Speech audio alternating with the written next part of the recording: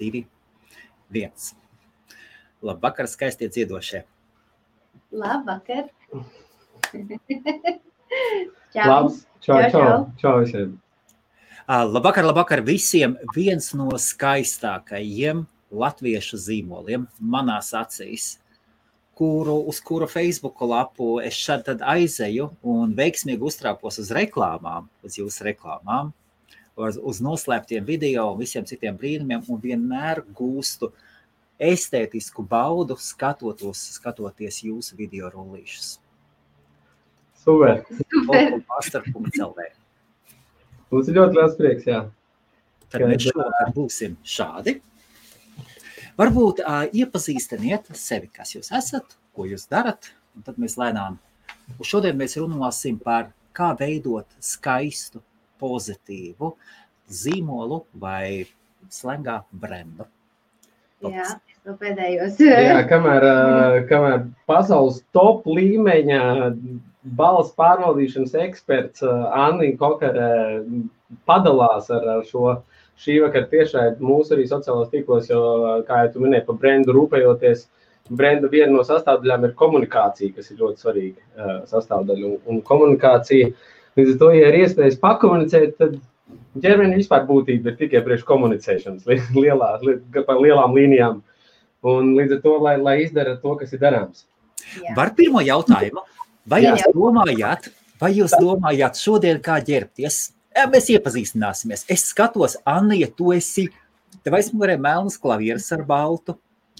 Tu esi melns ļoti, ļoti tev piestāv. Tev ir melns ap kaklu choker, tev ir melni auskari. Ja tu pagriezies, parādi savu lipu, vai kā to sauc, arī melns.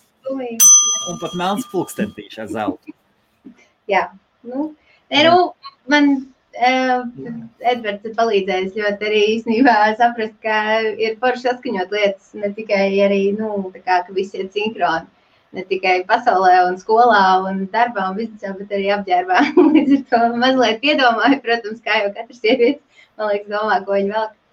Man droši vien, kad ir sajūta, ka droši vien, kad tu piedomā, bet tas ceļš, kā arī viss Brends un viss, kā tas ir tapis, vai kā viss mūsu dzīve notiek un kā mēs praktizējam dzīvot, tā ir tā ļaušanās un būšana un sadzirdēšana klusumā, ko vilkt. Un tad, kad tev nav lieka trokšņa galvā, ka tu esi tur, ko tas izdarīja, vai ko tas izdarīja, vai kā tas, tad tu dabūni to stilnes galvā. Ja es tev teikt, klausies, dzirdi? Un visi klausās.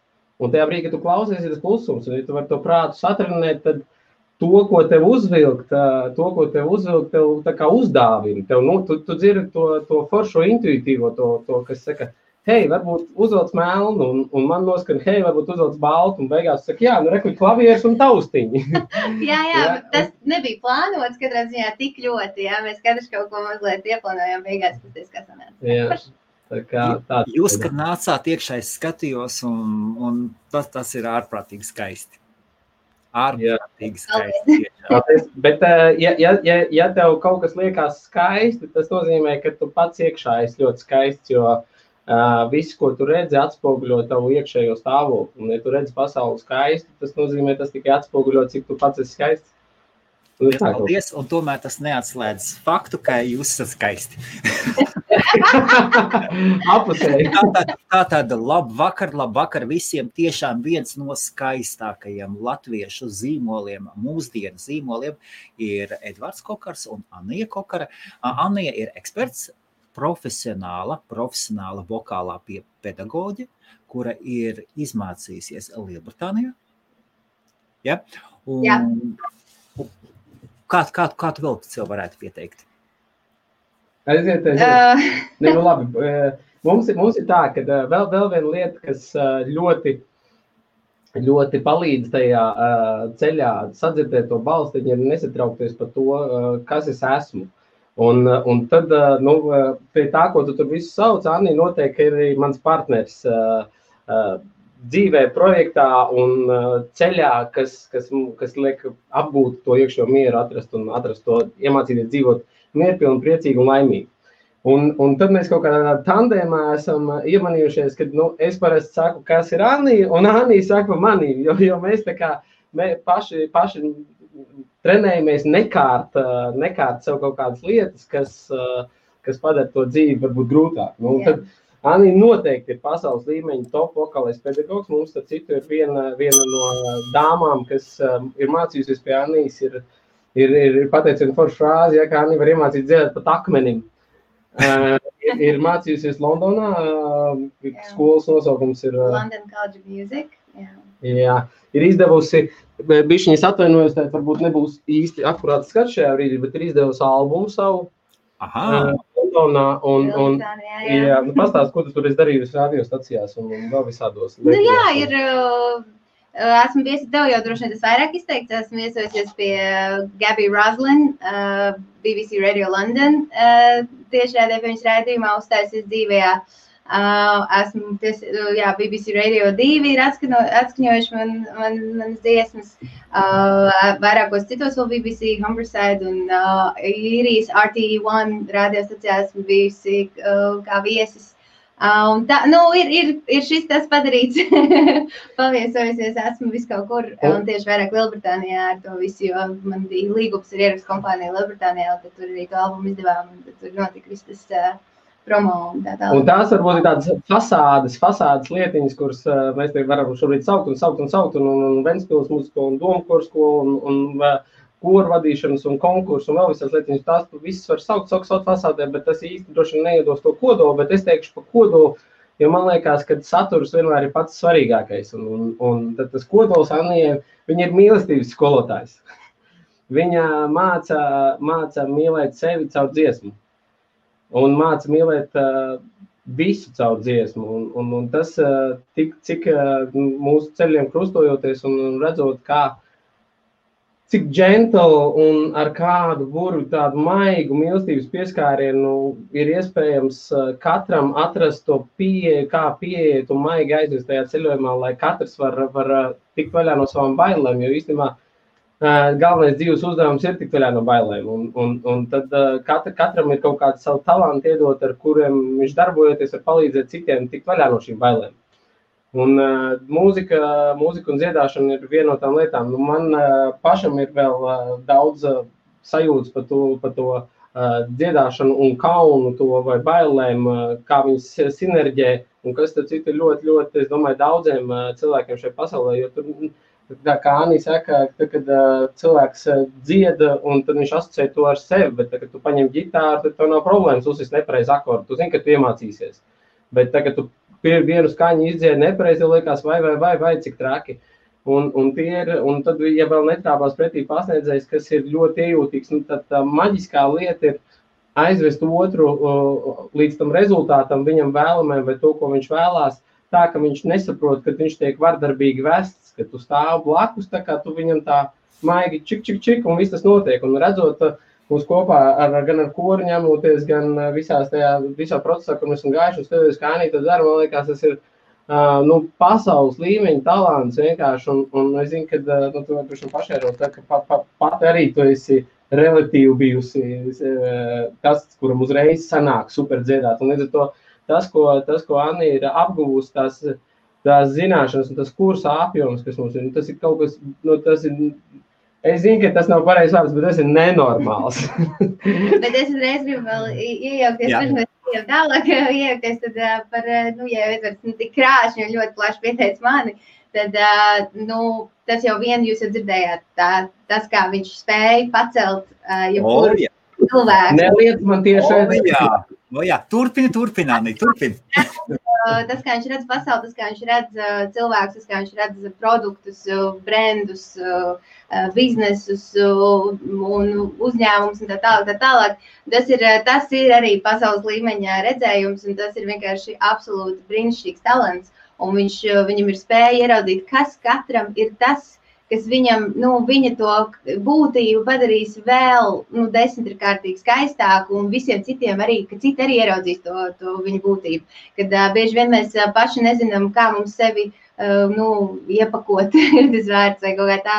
Un tad tas arī attiec gan uz dziedātājiem māksliniekiem, gan uz jebkuru veidu uzņēmumu sejām vai kaut kā tā.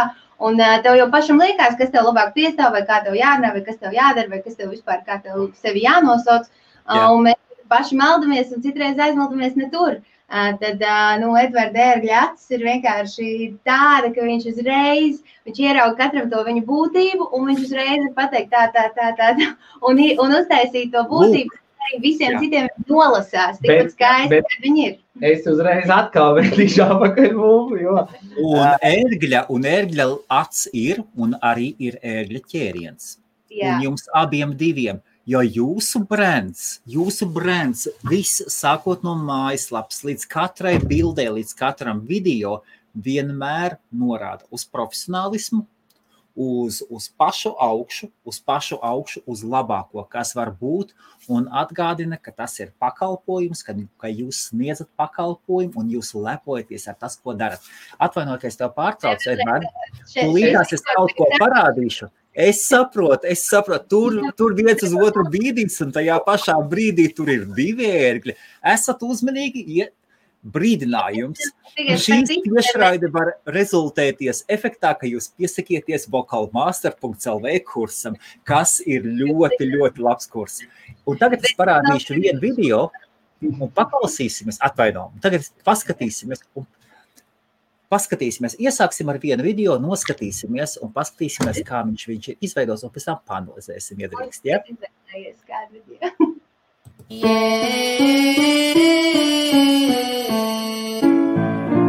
Stāvam uz savām kājām, stabili, un ļoti labi pirmā nots. Un tad palīdz ar ķermeni, iesēdies ceļos kājās, presītajā vispārēc. Jā, ka viņš iet šitam nevis ar spēku. Bez netaisat ļoti vaļā, jā, Rīga, principā, gan izmuciet. Tā kā skolotiet. Jā, tikai tagad neaiztaisiet augslēs, lai nav. Augslēs. Atceries, jā, ūdeni obligāti. Lai mums ir nevis if I were up, nevis ar cietu atkas, bet if I were a boy, if I were a boy. Vēl maigāk to pirmo, ja, jo tev uz tā īta, pēc viņš ir īta, gribās pielikt šo to cietumu, bet ja tu paņems, palaid gaisu viņam līdzi, ja tu jau var to notaisniegt tik zemu ar tādu. Šokolādi nevajag pirms dziedāšanas, tāpēc, ka tad saķep palsētas un ir... Ja arī tu vēlies izklausīties pēc pasaules līmeņa dziedātāji, tad piesakies bezmaksas webināram, kurā mēs izstāstīsim, kā notiek apmācības mūsu meistarklasēs un kā tieši mēs tev aizvedīsim līdz šim rezultātam. Piesakies jau tūlīt un saņem dāvinā bonus vienu no vingrinājumiem, kur mēs izmantojam mūsu meistarklasēs un sāc attīstīt savu balsi jau šodien. Es esmu Annija Kokari, un šis ir mans Master Classroom. Tiekamies webinārā. Bang! Jautājums arī iekšā, cik momentus dažādas jūs un kolosālas vietas un efekts jūs ievērtojāt šajā video? Tev kaut kas, mums ir skaņa vai tev kaut kā bišķiņa sāk? Viņš tā kā mucā palika kaut kur. Bet es nezinu, vai tas ir mums tikai... Bet tas tagad parādījās tikko. Mazlietiņi, viss labi, ja? Jā, ir jā. Okay. Vienkārši viens no jūsu mega kolosālajiem video. Pastāstiet par šo video. Kārtējā dāvana, ja, no klusuma. Jā, vienkārši... Es nezinu, vienkārši ir sajūta, kad es noteikti, es par sev noteikti varu teikt, ka tas neesmu es, kas piedalās šajā procesā. Tas, kas notiek, es varu teikt, ka tas notiek caur mani. Noteikti. Un tad tās lietas, ja tu ļauj viņā, un ja viss, pirmkārt, tas viss scenā es tur nemaz nelīdīšu, bet viņš tikai vienkārši vēd, un tie kauliņi, ja tu ej, tā galvenā lieta ir saprast, ka viss sākās no mīlestības. Es izstāstīšu pa video, man vienkārši nav citu vārdu, kā tu izstāstīšu. Sākās no mīlestības, un nevis no mīlestības, ko mēs pazīstam šajā pasaulē, bet no tādas pieņemšanas, no piedošanas, no sadarbības, no tā vispārējā. Un tad tajā nāk passionas iekšā, tā kaisla vai vēlme, kas tev patīk, un kur tu to savu mīlestību var izpaust, un to mīlestību var mācīt citiem, ka mīlestība vienmēr uzvar bailes. Un tad, kad es domāju, ka ikvienu, ja parunās ar ikvienu kaut kāda tēla biznesu vai kaut ko, kur viņš ir veiksmīgs vai kaut kas sanāk, viņš vienmēr teiks, ka tas nāk no tā, ka viņam ļoti patīk tas, ko viņš dara. Un tad, kad tagad tu neskaties uz lietām vairs, kad tu gribi uztaisīt foršu video, bet tagad tu gribi iedot vērtību, jo mūsu brenda sastāvdaļa, es pieņemšu, noteikti ir mūsu rezidenti, un tā ir mūsu vērtība un vērtība tā, ko mēs viņam varam iedot. Un tad, ja tu gribi iedot vērtību un tu gribi vienmēr būt patiesi palīdzošs un to darīt no miera un mīlestības stāvokļa, tad tie notikumi un kauliņi un situācijas, viņas kaut kā mistiski saliekās. Pa vidam visu laiku katram ir kaut kādas lietas, kur ir grūtāk posmi, mēs paklūpam un aizķiramies, bet tie brīži, kad ja mēs varam saprast, ka neviens nav vainīgs, tā ir tikai vienkārši situācija un tik tiem pāri, tad tie atkal saliekās un saliekās un saliekās. Un tad šis video noteikti ir viens no tādiem storijiem, kur super dzirātāja Annija Maržēcka, viņi ir mūsu super komandas biedrs, jā, un VocalMaster komandā. Jā, un izgājusi daudz vokālas nodarbības kopā ar Anniju, un te ir šī dziesma tik gatavot Latvijas X Faktoru 2. sezonai. Pirmajā sezonā mēs Maskavā bijām uz pasaules līmeņa konkursu, nostatējām koru, bijām visi laureāti, atbraucām uz Latviju, un tad vienmēr cenšoties palīdzēt un Annijai izpaužot to savu talantu, promotējot un iepakojot cilvēkus, mēs centāmies arī tādā pašā veidā ļaut visiem tiem mūziķiem, kas ar mums ir nākuši, tik kaut kur iekšā tālāk un attīstīties. Un X faktors bija viena no iespējām, kur daudzus skūtrus mums izdevās samudrināt un pateikt, nav ko baidīties, ir jālec iekšā. Un šī jau bija 2. sezona, kur Amandai Annija palīdzēja gatavot dziesmu uz vienu no krāsas uzaicinājums, jā. Ļoti iespējams, jā. Un mums paralēli gāja viss šis process, tur bija vēl citi projekti, bet es biju jau iekšā visā online skolas, man tas tēls bija nonācis online skolas visā tajā būvēšanas procesā un mēģinot saprast, tas nav tā cilvēkiem šķiet, kad mēs, jau vairs nē, bet sākumā droši vien, ka tie, kas saprot, tie, kas ir iekšā, tie tiešām zina, ka tas nav vienkārši sesijas Zoomā vai vienkārši kaut kāds Skype sazvani. Mums ir ļoti daudz instrumentu un rīki un atbalstoši mehānismi, jo rezultāts un vērtība ir tas, ko mēs varam aizdot. Labi, jautājums. Visiem skatītājiem, es atvainojos, šis Edvards tā moka plūstu, viņš plūst ļoti skaisti. Tad paskatieties, kad skaties atkārtojumu, patiniet atpakaļ, paskatieties, tur ir ļoti skaists fons, kolosāla telpa ar kolosālu skaņu. Nav mazais sintezators nolikts, uz kura varētu spēt. Nav, tur ir no sākuma dinamiski, tad pēkšņi norimst miers, ļoti skaista balss aiziet. Un viss tā izstās, un tad, kad liekas, kad beigās viss ienāk sales pitch, ļoti skaists, ar kolosālu krēslu nepierastu, bāzē salikti mākslīgi auga vai kādi, un paskaties, pātrināta balss. Tur ir pātrināts, vai ne? Nu, atzīstieties. Nē.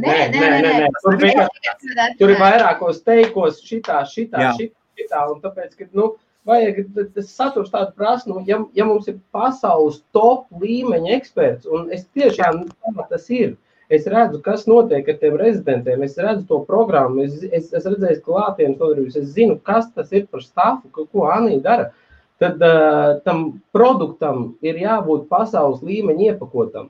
Tur nevar būt uzfilmēts, viņš kaut kādā garāžā, un viņš var būt garāžā, bet bildē ir jāstāst, cilvēki, mēs gribam kvalitāti iedot, un tad tur tā ir Ventspils Pārvens biblioteka, jā, izdevās, bija uzstādījums atrast baltu flīģeli, un tad meklējām, kur tas ir, un Annija zināja, kad... Amanda zināja. Es kā arī zināju, bet neatcerēju. Un tad mēs braucām uz Ventspilu, pirms X faktoru taisījām tur caurlaidu mēģinājumu visam šai krēslu izaicinājumam. un tas materiāls tika filmēts 2 stundas, bet tie ir vispār pirmsākumi, un mēs jau esam te apkārtuši ar tehniku. Lūk, mēs jau aizjām 2 stundas tika filmēts. Tā bija tā kā īstenībā nodarbība, mēs reāli strādājām, un filmēja visu to, un tad pēc tam sanāca ļoti daudz materiālu. Tas nebija domāts ar mērķi, netika filmēts ar domu, tagad, ko pateikt kā reklāmā, vienkārši, es strādāju. Uzstādījums bija mūsu uzstādījums ir nemelot. Mēs vienmēr ejam ar atklātām kārtīm un pa patiesību, un līdz ar to, šitas man nosatīs, es nekas tur ir. Čau, Olga! Čau, Olga! Mūsu rezidents arī skatās. Uzdevums ir dot patiesību un nemelot. Visiem patīk patiesas emocijas, visiem patīk, ja mēs sākam, ka mēs iedosim rezultātu, tad viņš būs.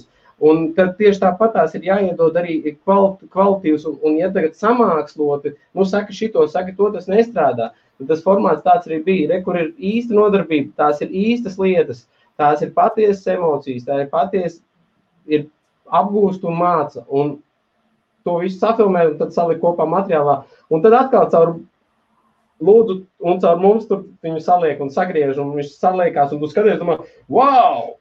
Kā tas notika? Es viņu bieži vien sauc par burvi, jo viņš tiešām burās. Reāli. Ok, reāli burās, labi. Viņš saburās, un tad sanāk, jo viņš ir tāds, ko tur tikko likt rādīt. Bet nu jau ir tāds teiciens, es angliski esmu borats pilnīgs, bet teiciens ir the student becomes the master. Un tad Annija ļoti, jo, kā saka, best buyers are best sellers. Best sellers, best buyers, jā. Un tad labākie skolotāji ir labākie mācekļi, kas studenti, ja? Un līdz ar to, pat cik viņi ir top līmeņa pasniedzējs, tad viņi arī top līmeni apgūst visas lietas, kuras viņš, un man ir sajūta, ka es ko es te vispār, tur izsēšu. Bet, tas ir dāvināts, tas ir no visuma. Es nezinu, kā kurš sauc, cits sauc. Man ļoti patika šī doma, ko tu Edvards pateici, ka, ja tu vēlies iekarot pasauli, tad tev jābūt pasaules līmeņa produktam. Tas ir. Jā. Tas iespējams visu arī izsaka. Annijai ir jautājums no YouTube šāds. Plombais jautā. Jautājums, ko sen vēlējos adresēt Annijai. Kāpēc netaisa react tipa video uz talantīgu pašmāju vai ārvalstu dziedātāju performancēm, tad izpildījumiem, kā papildus reklāmas studijai? Īstenībā, tieši varbūt react video, es zinu, ka es domāju, ka es saprotu, kas ar to ir domāts, es redzēju daudz tāds YouTube'ā. Viens ir, mēs esam tādi ļoti, tas reactions un tādas lietas, tas viss tāds ļoti slidena lieta. Un mēs esam tajā jomā, kas cilvēkus iedvesmo, kas cilvēkiem palīdz atbrīvoties no bailēm, no kompleksiem, no iekšējās kritikas un tā tālāk. Līdz ar to taisīt tādus ritīgus reaction video, kur kādu tā ļoti kritizēt vai kaut kā reaģēt tur interesanti, ja? Tas īsti nav mūsu, tas iet pret mūsu politiku. VocalMaster ir par mīlestību. Tikai un vienīgi. Tikai par iedvesmu atbalstīšanu mums ir komunā forbidden, ir aizliegts nosodīt kādu, jo vērtēt, brīvprātīgi obligāti aizliegts. Jā, un ne jau tādā, ka vienmēr ir obligāti vienkārši tad jāsaka tas, kas nav. Ne jau ir jāmelo vai kaut kā tādā veidā. Bet var nepateikt. Var vienkārši ir forši, ka ja ir ko pateikt, viņi var pateikt konstruktīvi, un to var pateikt, piemēram, eksperts, kurš var, ja tu vari iedot risinājumu, tad ir jēga dot kritiku, bet ja tu nevari iedot risinājumu, kāda jēga pateikt, tas bija drausmīgi, fuj, stulbi, tu izklausījās pretīgi. Jo, ja tu nevari pateikt, kā tad izdarīt, lai izklausās labāk, tad priekš kam vispār to teikt? Līdz ar to ar šādiem ieteikumiem un tādām lietām pamatā nodarbojamies ar Mārtiņš, arī reku, čau. Čau, Mārtiņš ir akcijas rūķis, sirds rūķis, viņš ir vienkārši. Visi jau arī rezidents čatā, viņi ir ļoti iemīlējuši, viņš ir sirds reāli visiem. Kristīna arī super. Čau. Lūk, un līdz ar to, ja mēs, Es atļaujos izteikt kritiku, bet arī tādu negluži kā kritikas formātā, bet vienkārši, kā es iedodu padomu, kā uzlabot un kā izklausīsies labāk.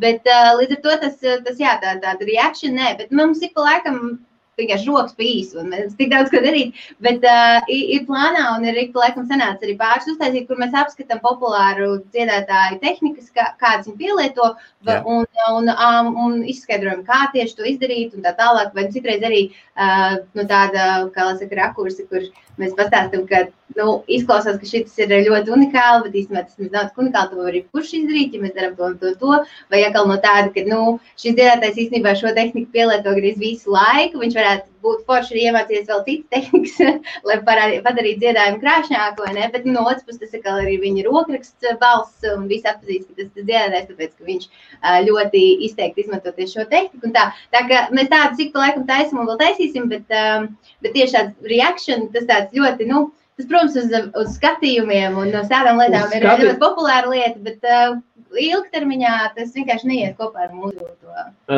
Tur jebkuru lietu, man liekas, ja dara, kas, protams, saistās ar to, ka tu tiešām gribi būt palīdzošs un noderīgs, un tu dari to, kas tev tiešām patīk, tas jādara uz pilnu klapu. Ja brauc, tad pedāls grīdā, cik ļauj satiks noteikumi, protams, nepārkārtīgi. Bet tas reaction, lai tu viņu dabūtu, tas precīzi, tā kā Annija saka, tas, ja tu vispār dari, tad dari tā, lai tas ir forši. Un tas atkal saistās to, ar kā šajā pasaulē dzīvojot un mēģinot šo pasauli kaut kādā mērā nokontrolēt un paredzēt un izskaidrot. Tas ir patiesībā, ja cilvēki pameditē vai mēģina saprast kaut ko, kā tas vispār prātā iekšā notiek, tad var pamanīt, ka tas ir ļoti, ļoti, ļoti nogurdinoši. Tas ir nemierīgi un satraucoši, un tad mēs mēģinām visādi tur kompensēt to trakumu, kas mums tur ir. Un prāts ir pieredzes pie tā problēma tajā, kad mēs visu laiku esam pieraduši kaut ko vērtēt un notiesāt, un tas tur labs, slikts, patīk, nepatīk, gaišs, nepatīk, tā. Un tas ir tas, kas rada baigot disharmoniju prātā, jo mīlestība ir viena, viņa nav mainīga. Tu mīli, tu mīli un viss. Pārējais viss ir sadalīts, un pat cik prāts ir pieredze viņam, ja viņš nekoncentrējās un nestrādā ar to savu iekšējo prāta disciplīnu un nemēģina rast pēc iespējas lielāku mieru un viņu izstarot, tad prāts nevirš tev liek skatīties kaut kādus tur video materiālus. Un lai tu viņu noturētu to uzmanību tam prātam, kurš ir cilvēks, kurš viņš ir piekuss un skrien un viņam kaut ko vajag, tad vienīgais, kā tu var iedot tieši tādus video, tā kā Annija saka, kur ir judgments, kur ir liels judgments un vairāk vai mazāk kāda pateikšana tev nesanāk, ko tad tas tur, kā tad tas, un tas pārdodās, bet tas pārdodās uz īsu laiku, bet tas vairo arī nemieru vispār pasaulē kā tādā, mūsu kopīgajā, kur mēs te visi esam. Un mēs savukārt esam pārliecināti, un paldies tev, ka tu mūs uzaicināji, sakot, ka tas Brends kaut kādā mērā strādā, mēs esam pārliecināti, to tādu pašu uzmanību var aiznest arī ar mīlestību. Vienkārši ar beznosodījumu, ar kvalitatīvu saturu parādot un tādā veidā. Jā. Vēl piebilstot par šo, ka teicu par arī, mēs tikko atcerējos, man ik pa laikam ir cilvēki, kas Facebookā man atrod vai Instagramā vai kaut kur, vai arī VocalMaster raksts, un tā kā, sūta kaut kādu savu dziesmu vai iedziedājuši ir kaut kādu audio ziņu un tā kā kaut ko priekšā un saka, lūdzu, novērtējiet, tā kā, kā es dziedu, vai man ir vispār jēga dziedāt, vai ko jūs man varētu tā kā, bet tādā vairāk, pasakiet man kaut ko. Un tad lielākoties man atbildi ir, jo jautājums ir, vai man sanāk un kā man sanāk un vai vispār man ir jēga dziedāt, vai man ir balss un tā tālāk, kas ir tā kā tādi tradicionāli jautājumi. Protams, ka VocalMaster atbildi ir, ka jebkurš var iemācīties dziedāt, un tie nav meli, jo mūsu rezidenti to pierāda. Tāpēc jau pašā saknē vienkārši teikt, vai ir vērts vai nav vērts, vai ir balss vai nav balss, kaut ko tādu vērtēt ir muļķīgi, jo vienkārši mums ir produkts, kas ir izveidots tieši, lai jebkuram varētu palīdzēt. Bet vēl viena lieta ir tā, ko es parasti atbildu, ka es neesmu Simons Cowells, un ja jūs vēlaties kritiku, kura pateiks, you're the worst singer I've ever heard. You have no chance and you should stop singing ever again and never come to this stage and come to this competition un tā tālāk. Tad, protams, no manis un no mums un no VocalMaster jūs to neskaidīsiet, tāpēc, kad Mēs, mūsu pacienti, tā teikt, ir tie, kur tieši ar šādiem komentāriem ir visvairāk traumēti dzīvē, un tāda ir izrādās ļoti daudz cilvēku. Un īstenībā tas paradoks, kur tā burvība viss ir, es nevaru beigt, man sirds līksmo katru reizi, kad es redzu, kad pievienojas kāds jauns rezidents, mums tas uzdevums ir, tas nav, ka mēs to ceļu neejam vieni.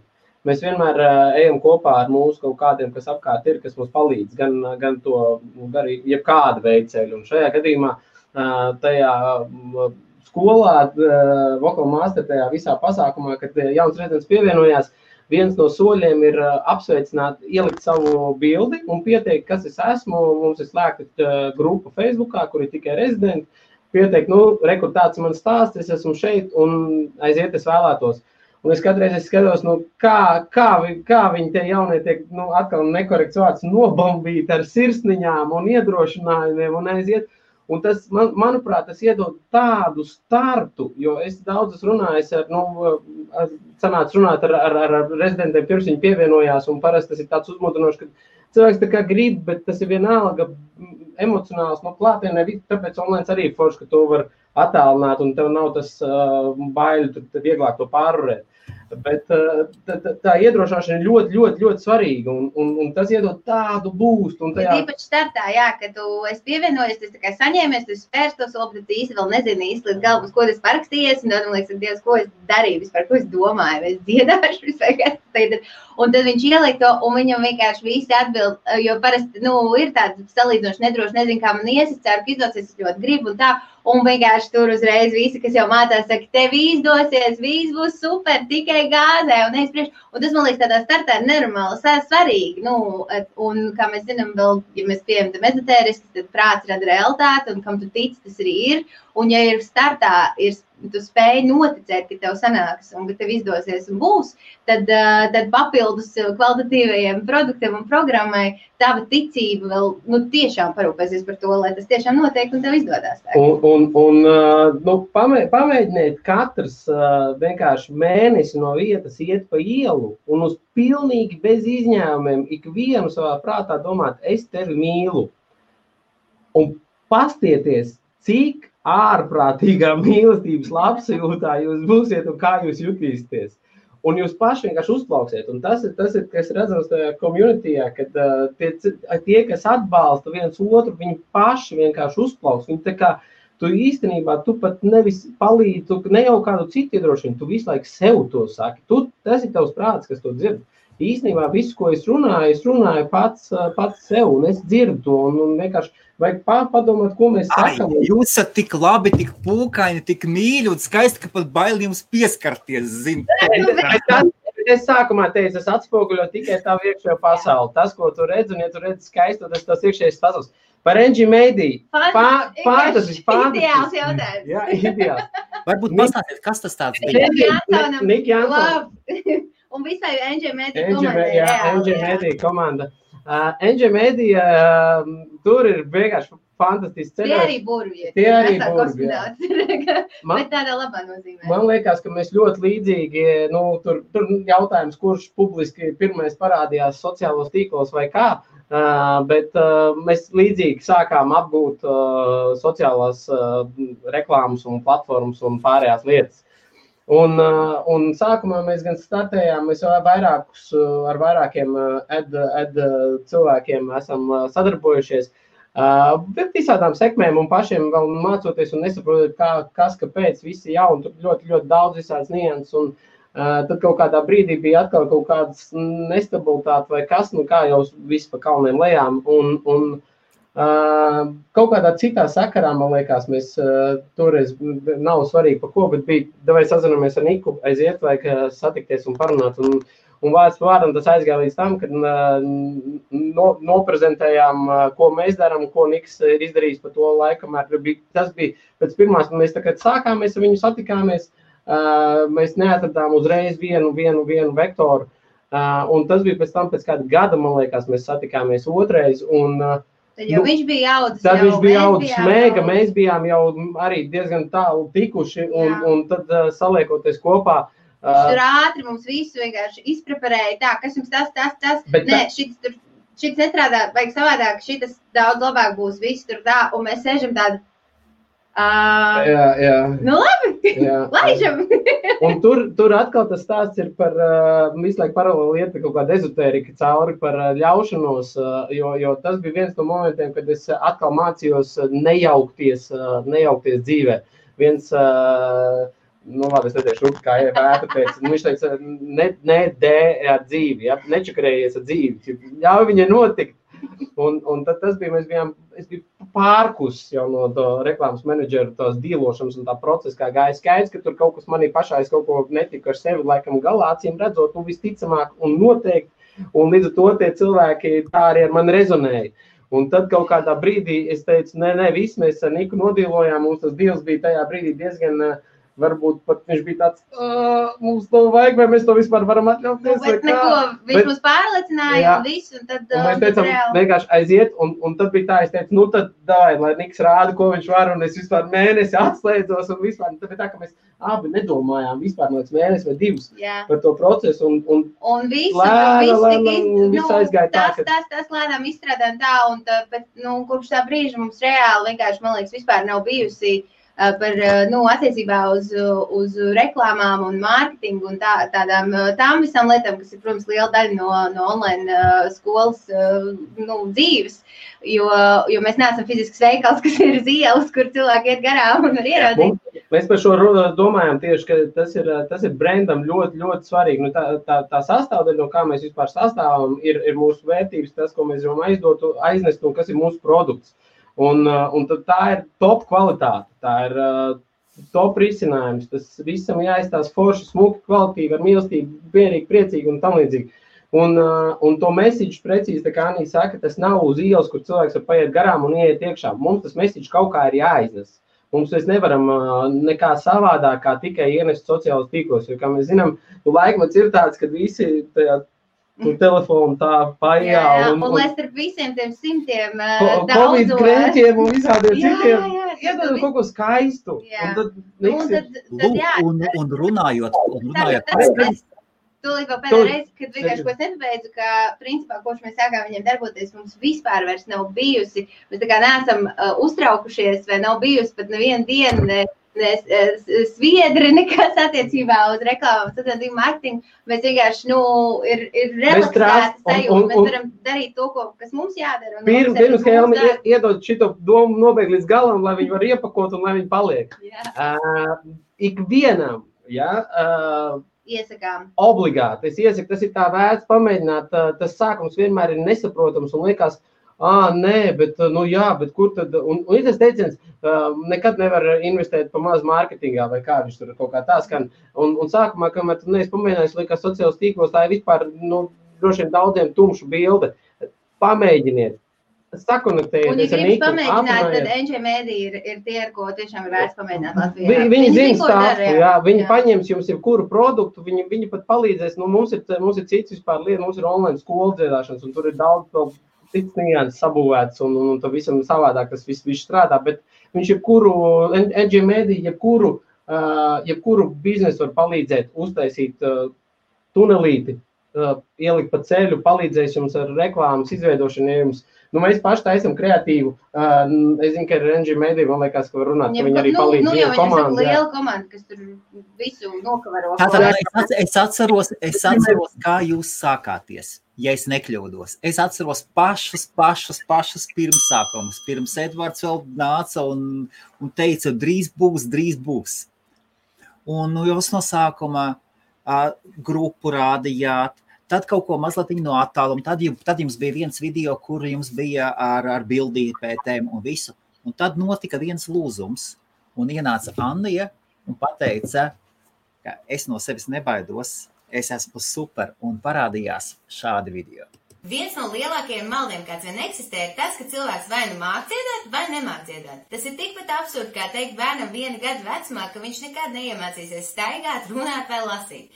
Dziedāšana ir tāda pati prasme, kā jebkura cita nodara, kur mēs esam nolēmuši iemācīties un apgūt savas dzīves laikā. Vienīgais, kas mums priekš tā ir nepieciešams, ir vēlme iemācīties, kā arī skolotājs, kas spēj saprotam, vienkārši un efektīvi izskaidrot, kas un kā ir jādara, lai mūsu izvēlēto prasmi apgūtu. Un tā kā balss instruments ir tāda pati ķermeņa sastāvdaļa kā visu mūsu pārējais ķermenis, tad tieši tāpat kā tu trenē savu ķermeni sporta zālē ar pareiziem vingrinājumiem, kurus tev ir sagatavojis treneris, tu vari trenēt arī savu balsi, izmantojot mūsu sagatavoto programmu, ar kuras palīdzību mēs sīki un detalizēti pa mazam solītim tev aizdīsim līdz garantētam rezultātam. Un tas nav pat svarīgi, vai tu vēlies dziedāt uz lielām skatuvēm, izdot savu albumu, uzvarēt kādā dziedāšanas konkursā, dziedāt savās kāzās, dzimšanas dienā, tev vienkārši dziedāt mājās prieka pēc. Atstāj zemāk mūsu savus kontaktus, un mēs tev nosūtīsim jau pirmo bezmaksas vingrinājumu, ar kuru palīdzību tu varēsi sākt vingrināties jau tūlīt. Kā arī mēs tev uzaicināsim uz mūsu tiešsaistes webināru, kurā mēs izstāstīsim, kā balss instruments ir uzbūvēts, kā tas darbojas un kā ar konkrētiem vingrinājumiem tu no jebkuras pasaules vietas vari iemācīties pārvaldīt savu balsi un kļūt par pasaules līmeņa dziedātāju. Mēs apsolam, ka kopā ar mums tu tiešām iemācīsies pārvaldīt savu balsi profesionāli,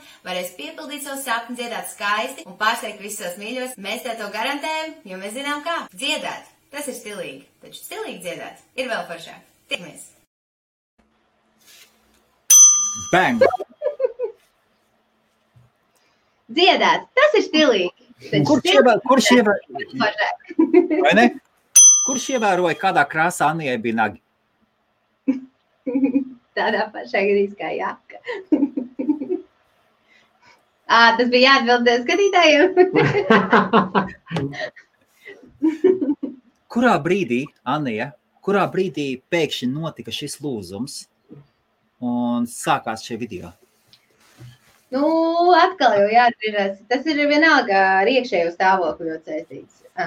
Tāpēc, ka mēs jau varam visu kaut ko darīt. Mēs varam būt tiešām eksperti savā jomā un būt ļoti, ļoti augstas kvalitātes profesionāļi.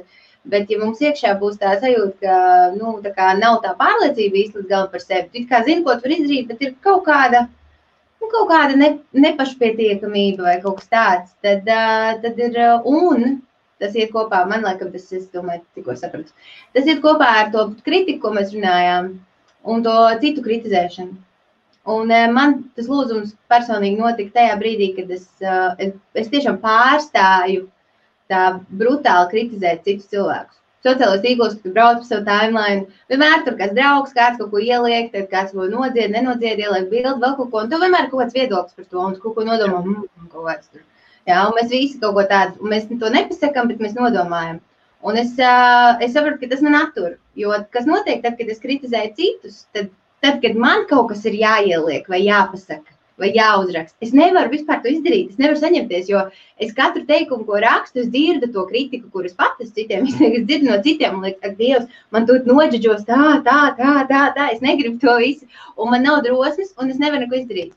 Un sapratu, ka es gribu to pārvalst, jo, protams, skolas ietvaros un tikai ir jāiet publiskajā telpā un jārunā. Viens ir video nodarbības priekš rezidentiem, bet otrs ir, tā kā iet sociālajā vidē publiski priekš cilvēkiem, kas nav mūsu rezidenti. Un man bija ļoti bail sākumā, ļoti. Tā kā vispār, principā Edvards vienkārši man neteica, kas man sagaida, tad, kad mēs sāksim skolu. Un viņš man teica, tagad uzspēlējam šito, tagad pasaka šito, tagad tā. Es atceros, un tad piedien pogu un palaid to visu. Un tad tikai sapratu, kas notiek, ka mana seja tagad vienkārši griežās apkārt Facebook visiem. Un visiem ir viedoklis un ir visādi komentāri un tā tālāk. Un es tur negribu no mājas iet ārā sākumā. Un tā, bet es sapratu, kā dabūt to drosmi. Un arī visādi tur klausoties, mācoties visādi prakses un arī sevi atrodot tās atbildes, es sapratu, ka ir jāsāk un jāstrādā ar to, vienmēr viss sāks ar tevi. Sāc ar sevi, jā, un tad pasaule mainīsies. Un es vienkārši brutāli sāku strādāt ar savu prātu, ar savu disciplinēju sevi un pārtraucu vērtēt un negatīvi kritizēt citus cilvēkus. Gan sociālajā vidē, gan ikdienā visur vienkārši, tas ir ļoti smags darbs, jo prāts ir ietrenēts, viņš šausmīgi grib visu laiku visu negatīvi kritizēt. Bet es vienkārši, to pārstāju darīt, un tas rezultāts tiešām bija tāds, ka man parādījās drosme iet publiski un runāt. Man parādījās drosme ielikt šādu video, vēl visādus citus, un jo vairāk tu ieliec, jo, tas iet tā kā beigās tā kā tāda sniega bumba, jā, tev vienkārši vairāk paliek drosmes, tu vēl mazāk sāk kritizēt, vēl beigās, un tad tu vari jau beigās jebko. Tā ka jebkuram cilvēkam iesaku, ka ja tu, tas, kas mūs visus attur, sasniegt to, ko mēs vēlamies, vai izdarīt kaut ko, vai, tā kā uzdrošināties, ir tas, ka mēs pārāk negatīvi izturamies pret citiem cilvēkiem savā prātā. un mēs pārstāsim to negatīvo uzturēt un reāli vienkārši tiešām disciplinēsim savu prātu katru reizi, kad gribas nodomāt kaut ko negatīvu. Un pamainīsies visu, mums pašiem būs drosme, un pēkšņi arī, ja mēs atbalstīsim citus, citi atbalstīs mūs, tas vienkārši tā notiek. Es to vienkārši pamanu pati, ka tu padalies ar kaut ko, kas tev liekas forši un interesants. Nevis tāpēc, ka tas tev ir izdevīgi, bet tāpēc, ka tiešām tas ir forši un forši kādu atbalstīt. Jā, tu uzliec to laiku vai to sirsniņu kaut kam, jā, tas ir svarīgi cilvēkiem. Un ikdienā izsaka komplimentu un tā tālāk. Es izmanu, manas mammas arī vienā brīdī viņai prasīja, viņai arī kaut kāds lūzenis dzīvē vienā brīdī notika, un viss saka, kā tu tā tik labi izskaties, tik labi jūties, un vispār tu tā tik nevilcīgas palikus. Mamma saka, es sāku ar to, ka es vienkārši visām sievietēm sāku izteikt komplimentus un sāku teikt, cik viņas ir skaistas, cik ļoti man patīk, kā viņas izskatās, cik ļoti viss. Un tas sanāk, tas, ko tu saki, tu dzirdi pats, un tad beigās tu saki sev. Un tad, kad tu sāc to dzirdēt arī attiecībā uz sevi, tā kā vienmēr tas ceļš iet, what goes around, comes around, kā saka, tā ka vienmēr sākam ar sevi. Un tad, protams, kad tas process viss notiek miedarbojoties, jo pirmais, kas ir svarīgi saprast, kāds ir tavs mērķis. Un cilvēkiem jautā, kāds ir viņa mērķis, viņš tur var saukt droši vien daudz dažāds un reiz domā racionāls kaut kā šajā pasaulē mērķis. Bet ir viens mērķis, kas nosedz pilnīgi visus mērķus, un patiesībā tas ir tas, ko grib ik viens. Ir mērķis, kas saucās, es gribu būt laimīgs. Tas ir tā kā pāri visam, bet cilvēki parasti domā, lai es būtu laimīgs, man vajag māju, tātad es gribu māju, vai man vajag mašīnu, vai man vajag naudu, vai man vajag attiecības, vai man vajag darbu, vai man vajag panākumus, vai slavu, vienalga kaut ko. Un tu visu laiku ņem otru labāko lietu, bet tu tā var paņemt uzreiz galveno, tu var paņemt, ka tu gribi būt laimīgs, un viss, tas ir tavs vienīgais mērķis, uz kur tu fokusējies. Un tā, kad tu esi uzstādījis mērķi, tad prāts neizbēgami 100% sekos tam mērķim, kuru tu esi uzstādījis zemapziņas līmenī. Un viņš vienkārši ies tev līdzi, un tad notiek tas dialogs prātā starp šīs pasaules kaut kādām praktiskajām lietām, paralēli viens cilvēks tāpat kaut ko domā, tad mēs te vispār daram, kas tā notiek, kas man tur galvā notiek un kā ar to tik galā. Un tam līdzīgi. Un tad, kad tu esi uzstādījis to mērķi būt laimīgam, tad būt laimīgam ir tikai viena iespēja, kā tas beigās notiek.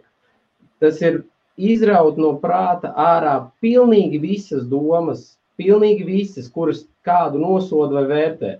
Jo, ja tu patstāvīgi nepārtrauktu dzīvi visu laiku var domāt, ka visi ir super, bet tam nav jānodarbojas, lai kādam izdevātu vai tam līdzīgi. Tas ir tikai prāta stāvoklis, ka tu esi ļoti pieņemošs, nenosodošs un mierpilns, un tu neredz nevienā vainu. Tu saproti, ka ja kāds kaut ko izdarīja ne tā, kāda starpība, ko viņš izdarīja, man ir vienkārši viedoklis par to, vai tas ir pareizi vai nepareizi.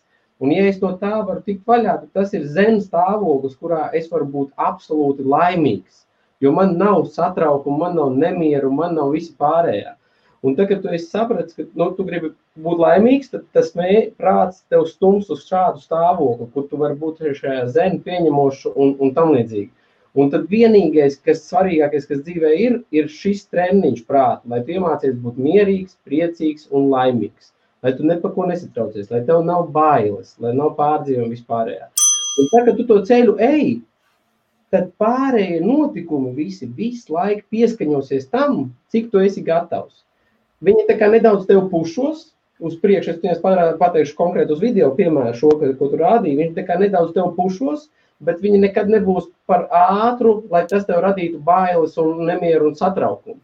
Bet, lai tu varētu atkal saprast un spērt nākamo solīt, tas tā kā iet ar kādu vienalga, ko jūs iztēlojaties, ar visu visumu pie rokas, ar visu kvantu, lielo fizikas, ar pašu radītāju pie rokas, ar māmu, tēti pie rokas, iedomā, un viņi maigi tevi ved pa solīti, un tu mazu solīti liec, un tu paliec laimīgāks, un mierīgāks, un laimīgāks.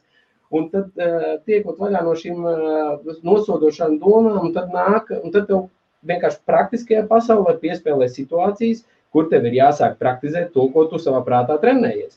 Un ja tu esi trenējies nenosodīt, un tev ir tie augļi, viņi kaut kādā mērā, tas nav pats galvenais, bet tas ir tikai attēli, kas tev palīdz saprast, ka ir forši, to ir pareizi.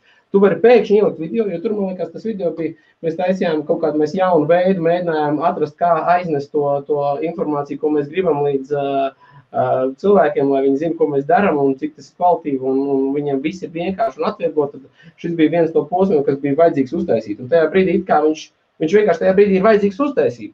Bet patiesībā tas ir instruments, ko tu šobrīd saka, tas ir viens no soļiem, un Annija var izstāstīt, ka tas ir punkts, kas ļāva tikt.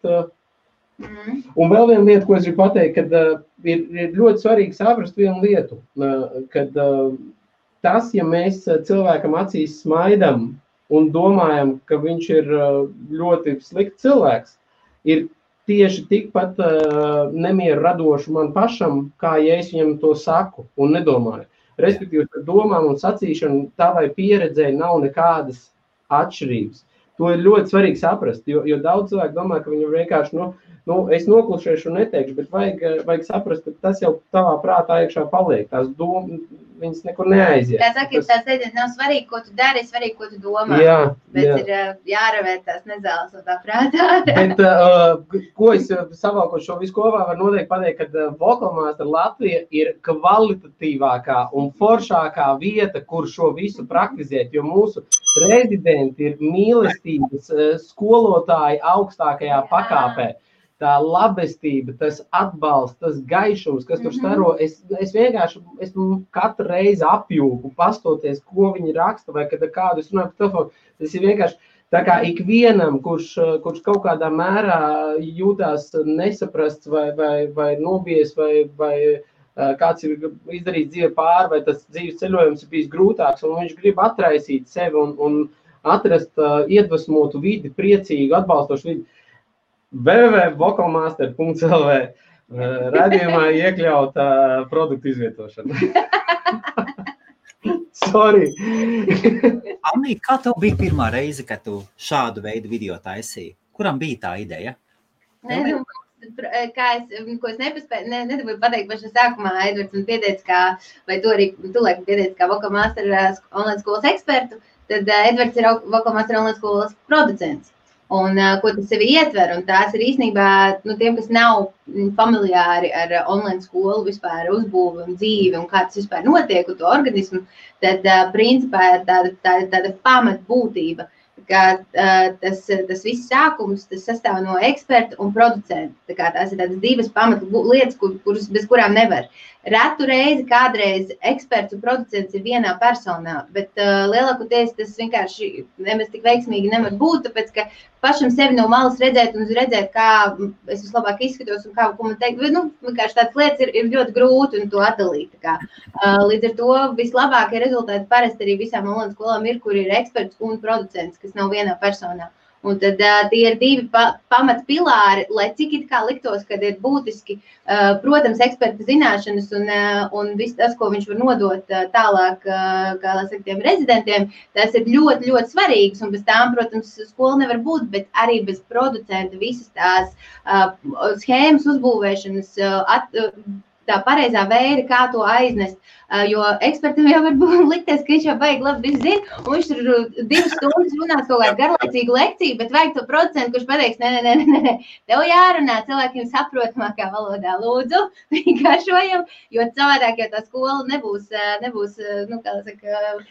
viņai nebūs jēgas, vai neviens neko neiemācīsies. Tā ir absolūta 2 lielu svarīgu pilāru sadarbība, un tad šajā gadījumā jautājumā par video, protams, ka tā bija producenta ideja, un kā lielākā daļa viss, ko jūs redzat, tā kā tas, ko jūs dzirdat, ko es rādu priekšā un stāstu, tas varbūt ir tā kā eksperta teksti, bet viss pārējais, ko jūs redzat, kā jūs to redzat un kāpēc jūs to redzat, tas savukārt ir producenta pirksts. Un tad viņš par to tekstu īstenībā tas tūpat viņu uzrakstīja. Daudzas kaut kādas lietas, kuras runāja no sirds, bet tādā vienkārši flowā par tēmu, un tās parasti nāk tā kā tādā, bet tad tie, kas ir tāda reklāmas mārketinga un tāda teksta, kur vajag konstruktīvi un loģiski un forši pateikt, tur arī tekstu meistars bija brīnišķīgs burvis. To tikai dāvina, caur mani viņš tur samēr. Jā, bet vienalga, caur tevi viņi atnāk līdz manīm. Un tad tas bija tāds, ka tur bija, nav jau viss tā realitāte, jo es domāju, jebkuram, kurš kaut ko filmē vai dara šādā formātā, nav jau viss tik, protams, tās aizkulis tik mierīgs Skaisti. Protams, tas bija vairāk stundu process. Tas bija, ko tu dari? Kāpēc tik ātri runā? Vai kāpēc tu plāni runā? Vai kāpēc tāda intonācijā saka? Bet es nevaru savādāk. Un tad tur ir tādas visāds arī tādi momenti. Bet gala produkts jau parasti iznāk no labs diezgan tā, ka tas viss arī... Baigi svarīgi, ļoti svarīgi visā tajā, ko mēs prezentējam un aiznesam, tās meistarklases paši par sevi, un tas ir vienkārši šedevrs, kas ir tā visa programma, ko, kad tiek iekšā rezidents un tiek tajā pasaulē, man sajūt, ka tas, kā tas viss tiek būvēts un kā tas notiek, tas ir baigais seriāls, baigi emocionāli iesaistoši un draudzīgi un mīļi. Tu nonāc tādā tā kā mēs sākumā tevi paņemam uz rokām, un maigi veselu gadu nesam cauri, un tad Annija tur izpaužās katrā tajā nodarbībā. Un tas ir tāds, ka tās nodarbības tiek būvēts un filmēts tā kā klātienē, tā kā vismīļākais cilvēks Annija ir atnācis klātienē, un viņam māca dziedāt konkrēto soli tajā visā ceļojumā, kas ir nepieciešams. Jo svarīgi saprast, kā jau mēs daudz kur sakam, ka mēs nemācam dziedāt visu uzreiz uz dziesmām. Mēs to sākam iemācam burtiņu A, burtiņu B, burtiņu C un tam līdzīgi. Un tad šo, teiksim, pašā sākumā burtiņu A tu māci tā kā savam mīļākajam cilvēkam un tu ieliec to enerģiju.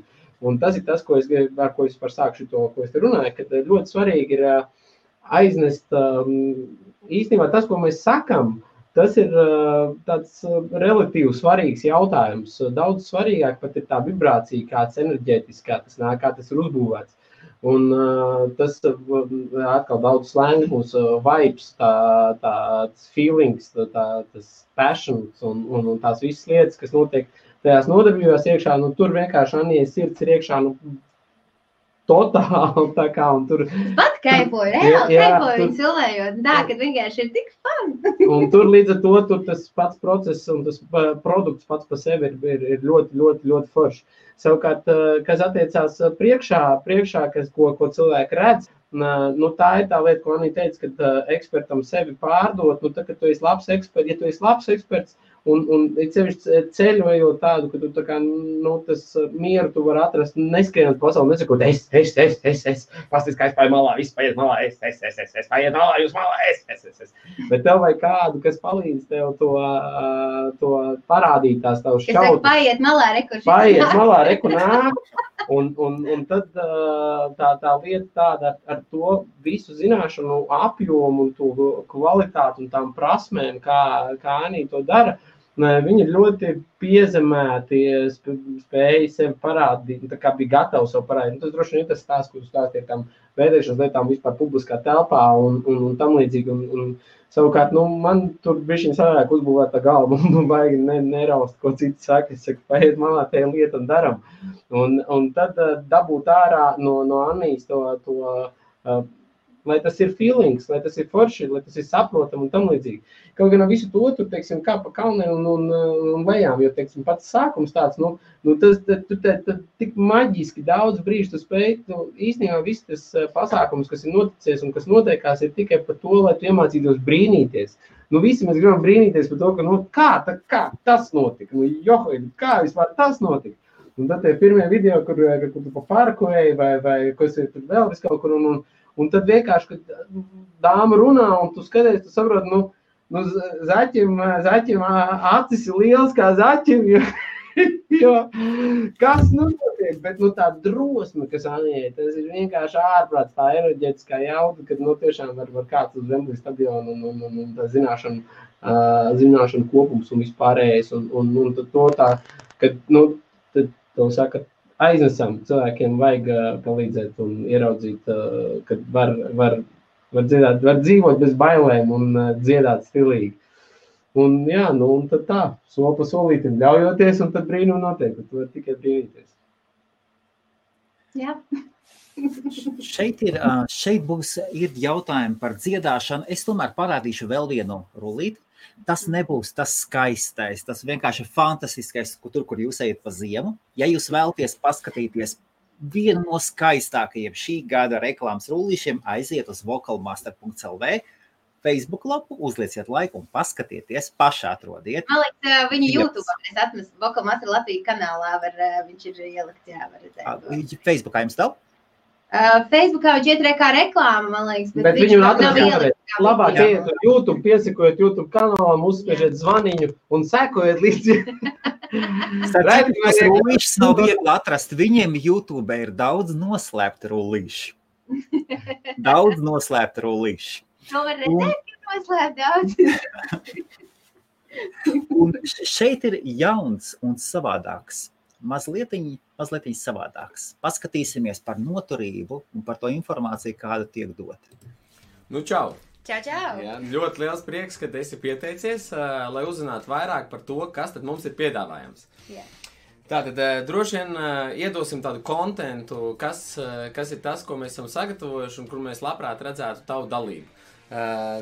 Mums īsti, es pat nezinu, kā to nodefinēt. Šīs būs tādas ne tā kā kora mēģinājumi un ne tā kā balss fitness, bet tas būs salikums kopā no abiem diviem. Tā kā vokālais treniņš, fitness caur kora mēģinājumu dziesmām, bet ne tā kā klasiskajām dziesmām, bet rietumu mūzikas, gospeļu manierē, pops, reps un vēl visādas lietas, lai iemācītos dziedāt stilīgi, jo dziedāt tas ir stilīgi, taču stilīgi dziedāt ir vēl foršāk. Jā, tas ir mūsu sauklis.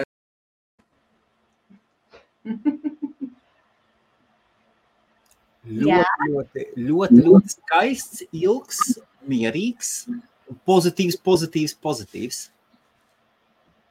Edvards, kas ir ar šo video? Man ļoti patīk jūsu dažādība. Es gribētu paklausīties, kāpēc, ko un kāds uzdevums. Mums ir viens, es teikšu, šajā pasaulē to varētu savu kā ģimenes draugs, kurš pēc kaut kādas veidiskās vai kaut kādas tur mitoloģijas vai atskaites sistēmas bija skaitījis kaut kādas skaļas. Tur sarunām vienkārši forši sēdējām pļāpājām, un viņš teica, mans cipars definē galvu un Annija ir rumpis. Tā kā, lai salīdzinātu tās mūsu kapacitātes un spējas kaut ko darīt. Tā kā Annija ir rumpis bez galvas, es esmu galva bez rumpja. Un tāpēc mums tas tandēms, manuprāt, ir vienkārši dievīgs, jo es zinu, kur iet, bet es nevaru aiziet. Es vienkārši, es tā kā, iedomājieties, ka jūs vienkārši fiziski nevarat neko padarīt. Un es nevaru konstanti, man principā nevajadzētu likt kaut kādā, es nezinu, izolatorā, man vajadzētu pielikt šprotes pakot uz līnijas. Tas būtu lielākais sods manā dzīvē. Ja man konstanti jādara viena lieta, es vienkārši to, es to nevaru izstāstīt, tas tā vienkārši ir. Un savukārt Annijas darba spējas, un ja viņa zina, kur iet, tas ir apbrīnojami. Tas vienkārši ir apbrīnojami. Un tad mēs citreiz mums tas, un viss tas dzīves ceļojums vienmēr ir tikai un vienīgi par sadarbību. Iemācīties tikt vaļā no sava es, no sava kaut kāda iedomātā ego, un tas noteikti caur sadarbību. Caur to, kad, es skatos, man nav tas rungs tāds, bet es mēģinu, es saprotu, forši, ka ir nevis, kāpēc man tā nav. Un Annijai savukārt droši vien uz otru pusi ir skatīties, man ir forši rumbs, bet nav galvas, kāpēc tā, un tā uz otru pusi. Un tā ir tā lieta vienmēr, kas mums, tur mēs zinām, ko ar to darīt. Mēs vienmēr, kad tās situācijas ir, mēs saprotam, ka tas nāk vienmēr no mums, kad ja tā situācija kaut kādā veidā, kur mums jāsadarbojās, viņa rada kaut kādu diskomfortablu enerģiju, tad es atceros, ka tas nāk no manīm, Annija atcerās, ka tas nāk no viņas, un mēs cenšamies to situāciju atlaist un pie viņas neturēties. Un katru reizi, kad neturoties, laižot to vaļā, aizvien tā sadarbība paliek rāmāka, patīkamāka, mierīgāka, un tev vairs nav tās deksmes otram, tur tā, un tad tas viss ir tādā, tas ceļojums ir līdz ar to tādā mērā. Tev palīdzēt kaut kā?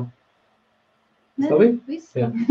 Tas ceļojums tādā mērā ir tādā, viņš arī iet, un tas ir tas, kas droši vien, kas mūsu sadarbībā mums ir no manas kameras skatoties priekš manis, man ir jāiemācās vienmēr par sadarbību.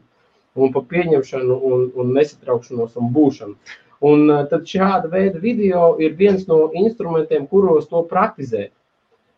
Kuros praktizēt šo sadarbību. Teiksim, tad, kad mēs tā esam kaut kāds tiešsaistes, vai kur mēs divi tā esam, jau mēs diezgan rāmi to visu varam kopā sadarīt mūsu Neviens nemēģina runāt otram pāri un tā. To mēs Rīgdienā praktizējam tā kā sadzīvē ar visiem cilvēkiem, ko mēs runājamies. Un tā, ka, ja cilvēks runā, ļaut viņam runāt, tad droši vien kā redzījuma vadītājiem tas ir īpaši pazīstams.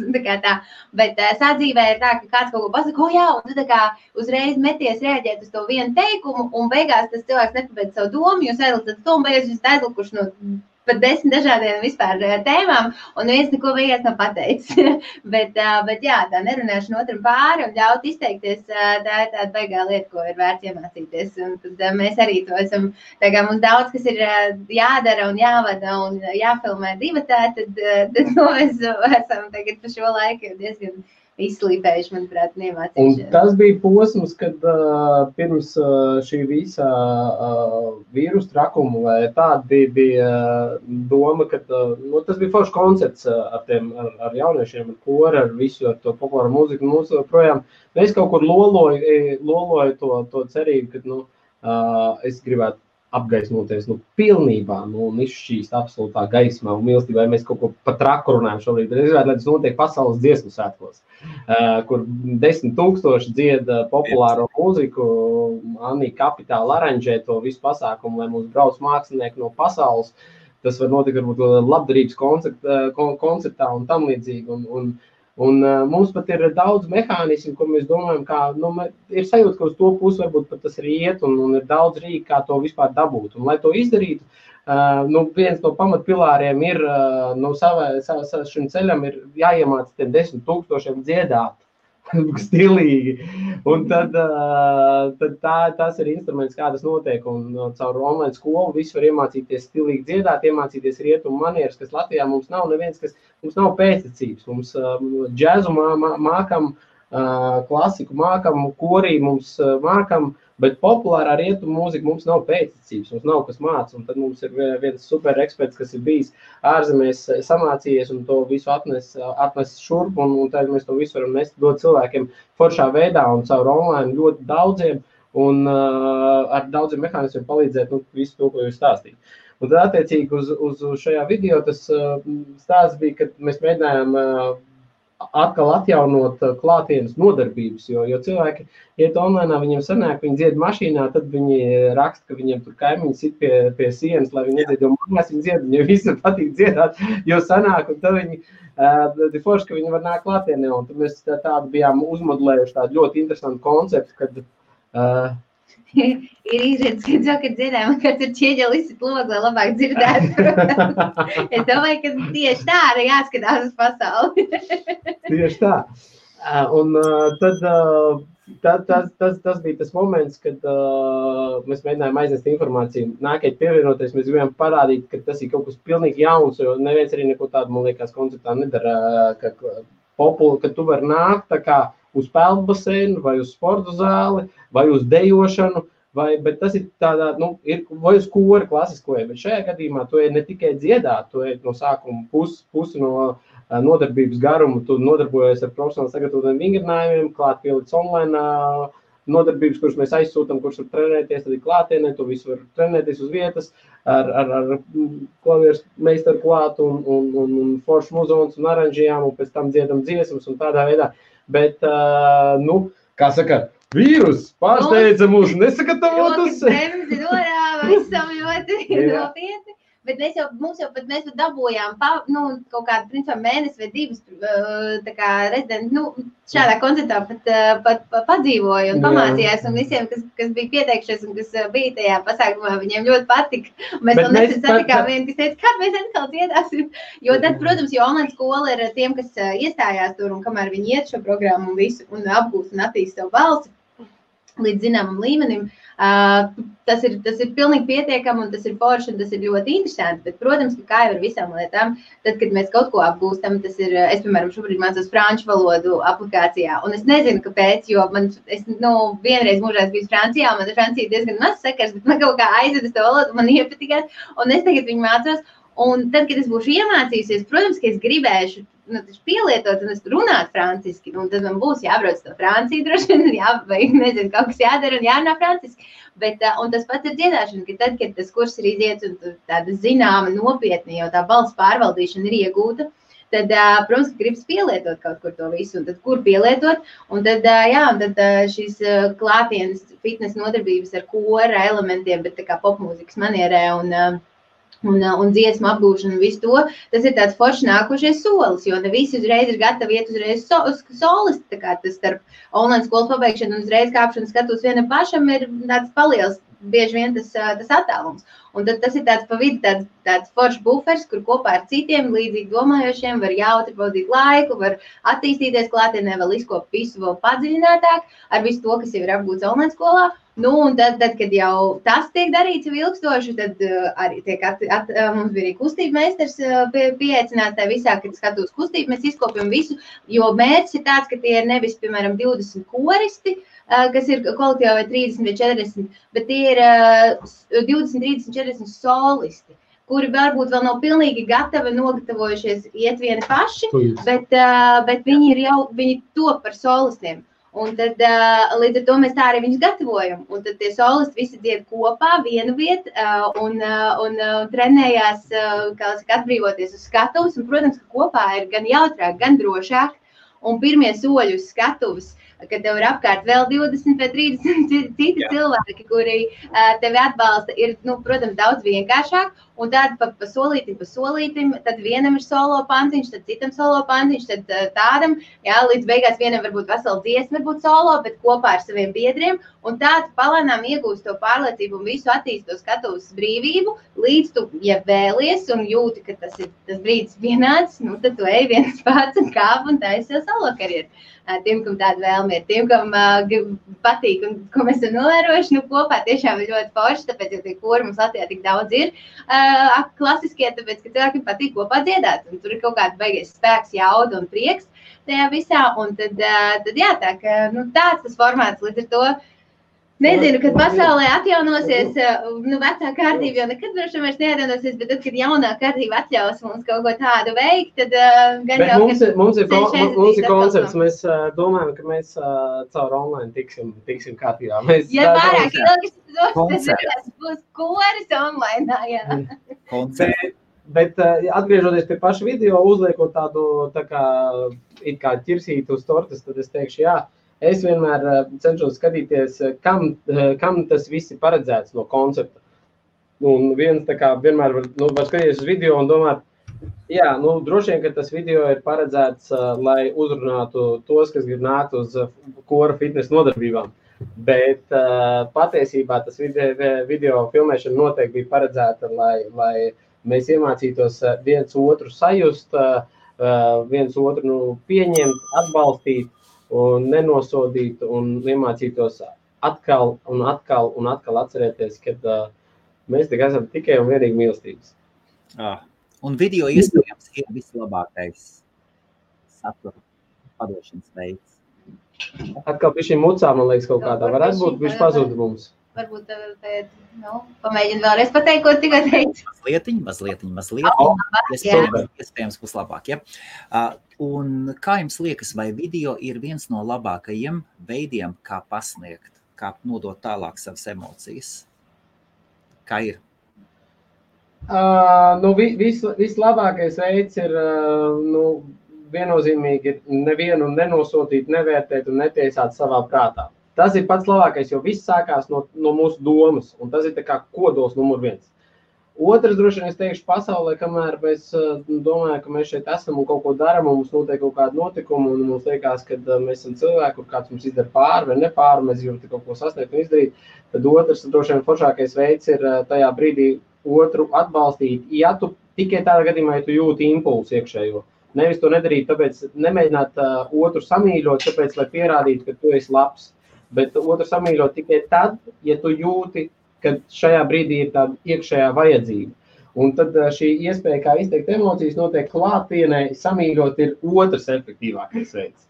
Un trešajā godpilnajā vietā noteikti, ka mēs varētu teikt video. Jā, Protams, tāpēc, ka tu vari redzēt cilvēku, tu vari ne tikai dzirdēt, bet redzēt, un, protams, ķermenis stāsta ļoti daudz, arī ne tikai balss, seja ķermenis vispārējais, un tādā veidā var, droši vien, es nezinu, nav varbūt kaut kad uzradīsies vēl jauns citādāks veids, kā to izdarīt, bet nepavēlti teikt videokonferences vispār. Ar 3D virtuālajām brillēm. Es vienmēr skrējies priekš fantāzijas. Es domāju, ka, kas zina, varbūt kaut kādā, kad 3D brilles katram būs mājās, online apmācības kursi, notiks dziedāšanas, uzliekot brilles, nevis skatoties video, kā šobrīd to ir telefonā, datorā vai uz televizoru, vai tam līdzīgi. Mēs uzliksim 3D brilles un būsim tā kā klātienē, kad, tiešām es esmu klātienē. Tās un 3D brilles nemaz nav dārgas. Es divus gadus atpakaļ es biju vienā konferencē, webkonferencē, atvainojos, ka iejaucos, un es skatījos tieši potenciālu produktu IBF-am. IBF es gribēju taisīt tiešraides un sniegt iespēju arī 3D paskatīties uz cieviņiem. Un gan webkameras jau bija gatavas, un tās brilles štrumtu maksā. Ja viņas vai mazliet lielākā vairumā iepērk, viņi $10 gabalā patiešām no Ķīnas, ja tu pasaka. Tikai $10. Mēs jau kaut kad Edvards teica, ka tur nākotnē viņas būs bez mazliet pa brīvu visur stāvēt. Kā ir tehnoloģija? Acis nesāp. Es skatījos, pētīju tieši, un man ir paziņā, tagad Šveicē kanādietis strādā. Un kolosāli, un tu redzi cilvēku ļoti labi, un jūties labi, un tiešām. Ja tu uzliec normālās brilles virsū, nevis vienkārši, ka tu uzliec, ja tu mobilo telefonu sāc tur skatīties viņu, tad ir diezgan švaki. Bet tam video ir jābūt filmētam jau speciāli priekš 3D uz Instagram? Jā, video tiek filmēts ar speciālu webkameru. Tas nozīmē, ka mums viss kaut pa jaunu būtu jāpārkalot. Un streams notiek bez nopietna delay vai kā tāda. Tas tehnoloģiski nav rocket science vispār, jau sen. Un to jau sen. Es domāju, ka mēs to varētu ieviest, ka turpmāk rezidentiem pie iegādes, viņš var iegādāties jau 3D brilles, un mēs aizsūta viņam 3D brilles uz mājām, un mēs esam...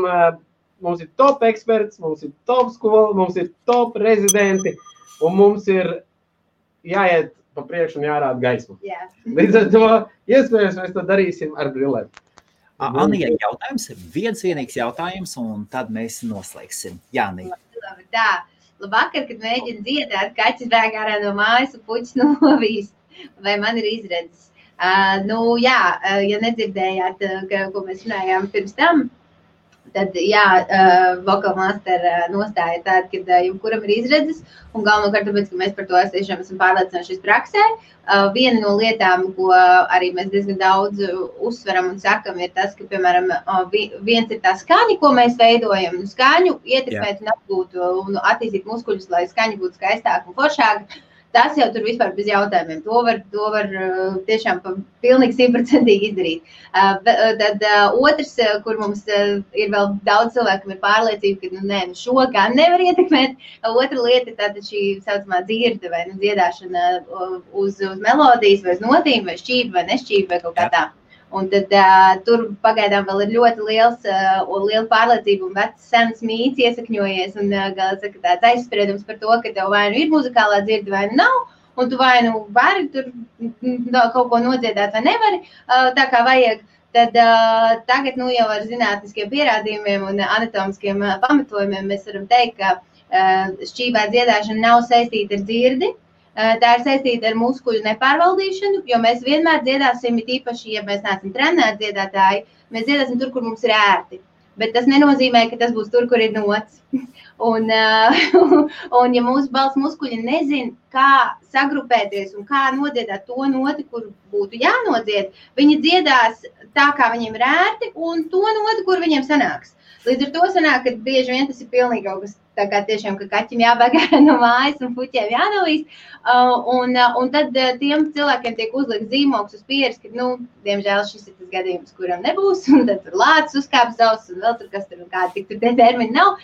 Bet īstenībā tas ir tikai un vienīgi treniņu jautājums, jo tāpēc mūsu programmā arī mēs nesākam ar dzirdi un ritmu treniņiem, mēs sākam ar balss nostādīšanu un attīstīšanu, un tikai pēc 2-3 mēnešiem mums vispār ir dzirdes un ritmu moduls, tad, kad visi muskuļi ir iekustināti un attīstīti un pamata funkcijas un balss reģistri un viss ir apgūts, tad mēs sākam mēģināt trāpīt uz tām notīm, kur vajag, un līdz šim vēl projām ar 100%, kā lai saku, pārliecību, tas vēl projām tieši tāpat arī strādā ar jebkuriem rezidentiem. Un mums pat ir pat bieži vien rezidenti, kur vienu dziesmu vai vienu vingrinājumu nodzied ideāli, vienkārši pilnīgi tīri, perfekti, tā kā vajag. Un vienu citu vienkārši pilnīgi citur ārpus, kas ir perfekts pierādījums tam, ka tam nav nekāds sakars ar dzirdi, tas ir tīri vienkārši vēl nevaru šo tehniku uz šīm notīm izpildīt, tāpēc man viņi sanāk kaut kur pilnīgi citur. Salīdzinājumam, lai atkal eksperts neaizrunājās, lai cilvēkiem ir saprotams, tas ir tā, ka mēs mācāmies burtiņu A, B, C līdz Z. Un kaut kādā brīdī burtiņu S, vai E burtiņu mēs neesam iemācījušies pareizi rakstīt. Un tad mēs rakstam vārdu saldējums. Un tur, kur ir E, visi burtiņi mums sanāk, bet tur, kur ir E, tur un tad atkal rakstāk, un tad atkal. Ja?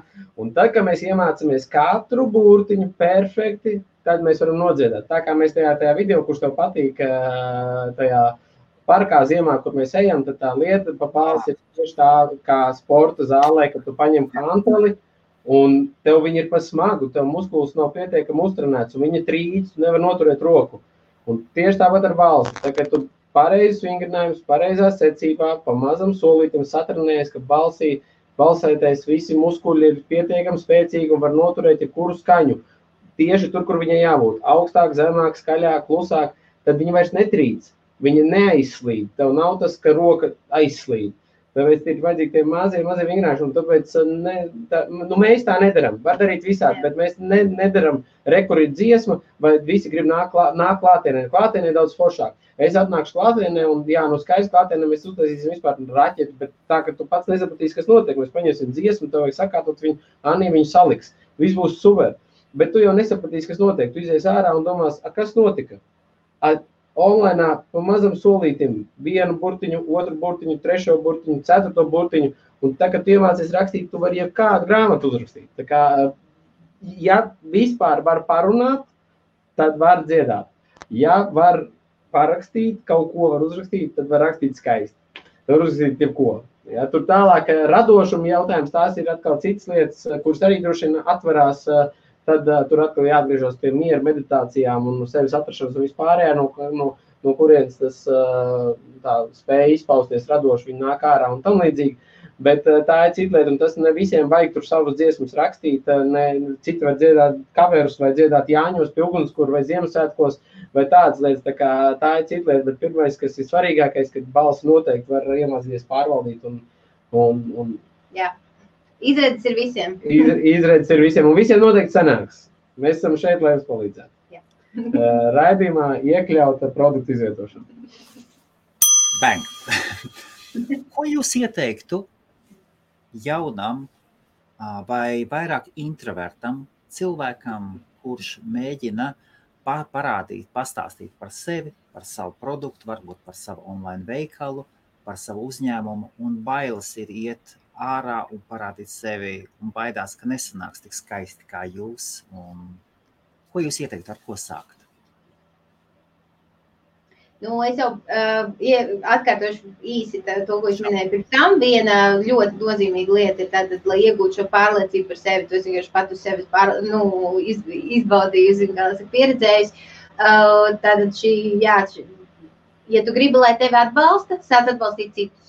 Ja tu gribi, lai uz tevi skatās pozitīvi, sāc skatīties uz citiem pozitīvi. Ja tu gribi, lai tevi nenosod citus. Ja? Tas ir tāds pamatbāze. Tad būs jau lielāka drosme vispār kaut kur iet un kaut ko darīt. Vēl viens, ko Edvards noteikti gribēs minēt, ir dažādi veidi, kā līdz tam var tikt, bet atrast to saikni ar savu iekšējo sirdsbalsi, kuri tev iedos to intuitīvi, to pareizo virzienu, un kur iet un ko darīt, un kā, tādu mazu impulsiņu, pamēģini šitā, un aizgāja, kā tas notika, ja? Mums visiem tādi dzīvē brīži ir bijuši, vienu reizi vien gan jau, un ir baigi forši, ja var atrast un diezgan nostabilizēt to saikni ar to savu sirdsbalsi, kuri tevi ved pareizajā virzienā, un, īstenībā tie ir tādi, ar tiem jau ir tur jau viss bez mazai jau ir kārtībā, bet ja gribās tehniski, vēl tieši tad tev ir kāds tehnisks padoms, kā tieši to, vai tu vairāk būs emocionāls. Jā, Nu, mīlestība ir īsta, pārējais visi bleķis. Labi, tas ir drausmīgi, ko es tikai pateicu. Nu, labi, bet droši vien, ka tā vienmēr... Tehniski, pēc būtības, jā, tas ir ļoti, ļoti svarīgi. Tas tiešām ir ļoti svarīgi. Tas nav joks. Cilvēkiem ir jāsaprot viena lieta. Tas tiešām nav joks. Nevajag, jūs varat domāt tā, jūs varat domāt, ka jūs kaut ko darat. Jūs tiešām varat domāt, ka jūs esat tas, kas kaut ko dara.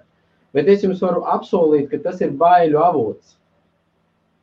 Es tiešām saku pavisam nopietni, jo ja tu domā, ka tu paļaujies tikai un vienīgi uz sevi, ar sevi šajā gadījumā es domāju Edvardu, vai jūs gadījumā, kas klausās, piemēram, Pēters Grieta, vai kas klausās un domā sevi kā cilvēku, kā individu, kā atdalītu no visiem, un tu paļaujies uz sevi, tad principā ir pilnīgi skaidrs, ka tur ir bailes, satraukums un nedrošība vispārējais, jo šī pasaule ir pilnīgi neprognozējama, traka vieta.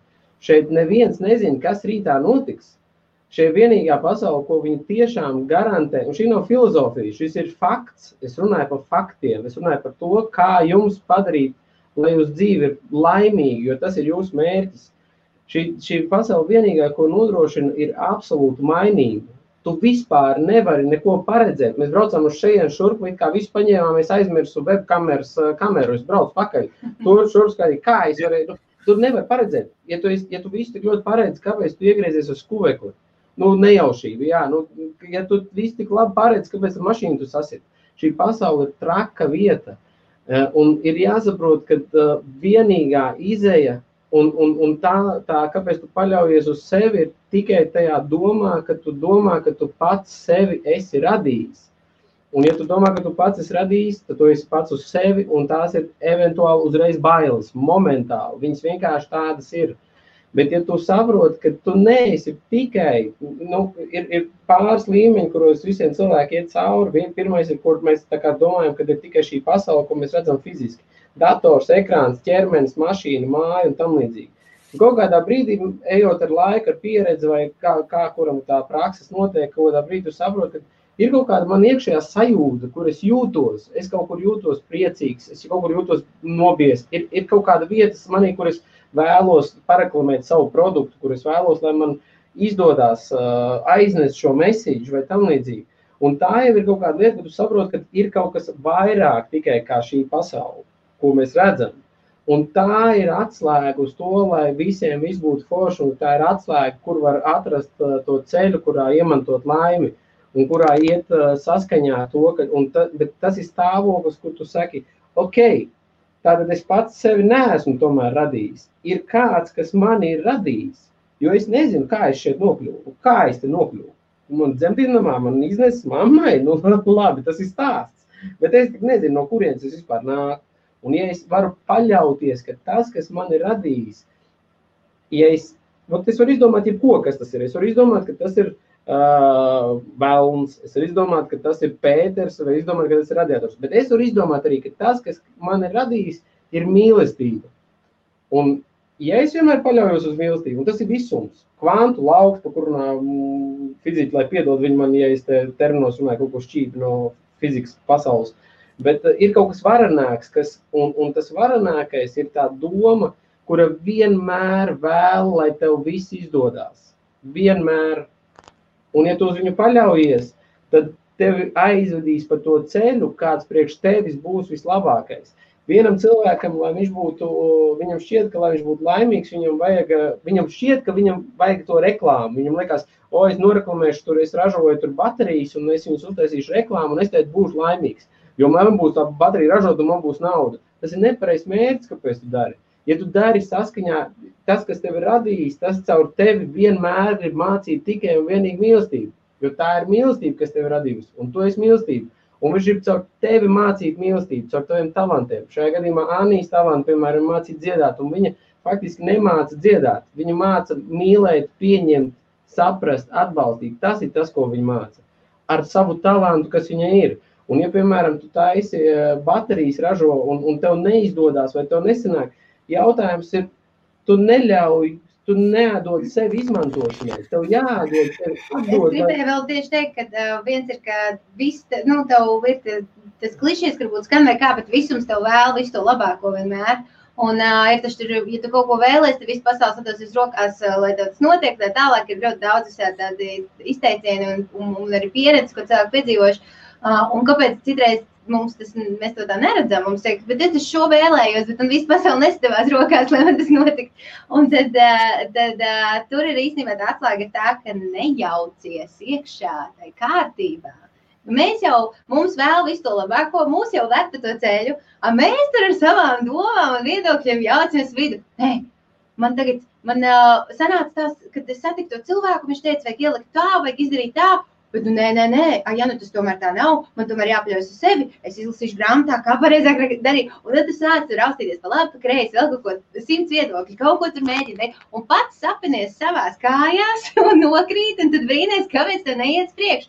Bet īstenībā viss jau plūst un iet tikai, ja tu spēj tai upes, kā tu tur ir kaut kā, man liekas, kad, tu tiec tai straumē, kur upe iet, un vienkārši nejaucies, ļauj, lai tas trauma tev nes. Un tas ir atkal tā savienošanās ir sirdsbalss un vispārējais. Tūlīt vēl viena lieta, tevi grib citēt tajā, ka tu, man liekas, to arī izdomāji, bet no kaut kurienes to ņēmi, bet tev atnāc tā doma, ka tu teici, ka, ko darīt un ko ieteikt cilvēkam, ka viņam bail, ka varbūt viņam nesanāks tik labi vai tik skaisti kā citiem. Tas ir galvenais. Tad Edvards vienmēr saka, viņš ir tiem, kas baidās kaut ko darīt, vai viņš ir tā, ka bērni spēlējās bērnībā, ja, tur vasarā ārā un vēl kaut ko, un viens saka, ejam uz mežu, uzcelt māju mežā, zaru būdiņu. Un bērns otrs taču neteiks, jā, bet ja tur nebūs koku, ja tur nebūs no kā taisīt, ja tur nebūs zāri. Ja mums nesanāk, vai kā tu vienkārši dari. Uzdevums ir kļūt tā kā bērniem, un tad es iedošu tagad praktiskos. Ja jūs varat atdzirdēt visu to, ko es tagad pateicu, kas ir pats pamats visam, tad praktiskās lietas ir jautājums no tā, kur tad jūs tur atrodaties, kas ir tas stage jūs tam produktam vai pakalpojumam, kur jūs gribat aiznest vai tam līdzīgi. Viens no veidiem, vispraktiski vienkāršākais, ja jums ir produkts vai pakalpojums, un jūs nezināt kā, jums vispār nav nekādas skaidrības. Jums faktiski ir 2 ceļi, uz kuriem iet. Viens, es nezinu, kur sākt, labi, viens jūs varat nākt pie manis, es varētu pamēģināt jūs iepakot, bet es varu pateikt, ka es esmu drausmīgi nežēlīgs čalis. Es izturos ļoti nežēlīgi, es pirmkārt nezinu, vai es vispār to gribu, jo es esmu ļoti tieši un Annija vienkārši mīlestības vārdā to pacieši, bet līdz ar to tas kaut kur aizved. Nav arī tik traki, bet talants ir tā vērts. Jā, līdz ar to tas ir tādā gadījumā, ja jums ir kaut kāds online skolas formāts, kur jūs gribētu kaut kur nest, bet tas nav promots un tas nav tas, ko es šobrīd gribu aiznest. Bet tas ir tāds skriptum, viens ceļš, ko darīt. Bet otrs praktiskākais, ko es varu pateikt, ir NJ Media, tos, ko mēs runājam šodien.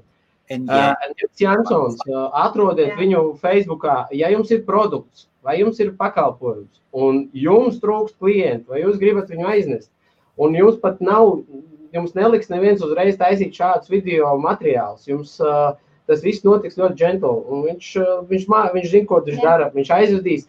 Bet no sākuma varbūt uztaisīs kādu banerīti jums un tādā veidā papromotēs, un tad varbūt uzaicinās pie sevis aprunāties, un tad jau jūs nonāksiet kamerai otrā pusē. Tā bez kristietības, bez reliģijas, bet tā kunga ceļi ir neizdivināmi. līdz ar to vajag ļauties. Tas ir otrs, faktiski īstenībā pirmais, ja. NG Media aiziet, Niks Jansons, pastieties, ko viņš dara foršas lietas, un viņš zina, ko viņš dara, un Latvijas teritorijā noteikti viņš var palīdzēt. Respektīvi tādā pamata vienkāršā tuneļu sabūvē un reklāmas targetingā un visādās lietās. Ļoti gudrs un čals. Un otra lieta ir ļoti daudz visādi rīki. Tiem, kas grib paši darboties, ir ļoti daudz visādi rīki, kur var montēt jau reklāmiņas, kuras piedāvā, ir pat mākslīgā intelekta, man liekas, radītas programmas, kur tu var uzreiz jau uztaisīt kaut kādus tur vidikus, kādus tev vajag. Es gan uzskatu šobrīd tā, ka pasaule ir piekususi no samākslotības un pasaule ir piekususi no fake un pārdošanas sell un apakšā vērtības nav nekādas. Es uzskatu, ka trends un vispār par atklātību dēlna, vai kāds tas tur, nezinu kā piemērs, bet respektīvi par atklātību, par siltumu, par patiesību, par vienkārši būšanu, par sapratni, par tam līdzīgu. Un līdz ar to vienkārši ņemam telefonu rokā, ņemam kameru rokā, ieslēdzam, aiziet, izstāstam, ko mēs gribam. Un tajā brīdī, kad atgriežoties pie tā, ar ko es sāku, ja mēs pie kameras stāstīsim no koncepta, nopērc šo bateriju, tāpēc, ka tev viņu vajag, jo īstenībā es gribu, lai tu nopirktu manu bateriju. Bet pamēģini, kā tu vari palīdzēt otram?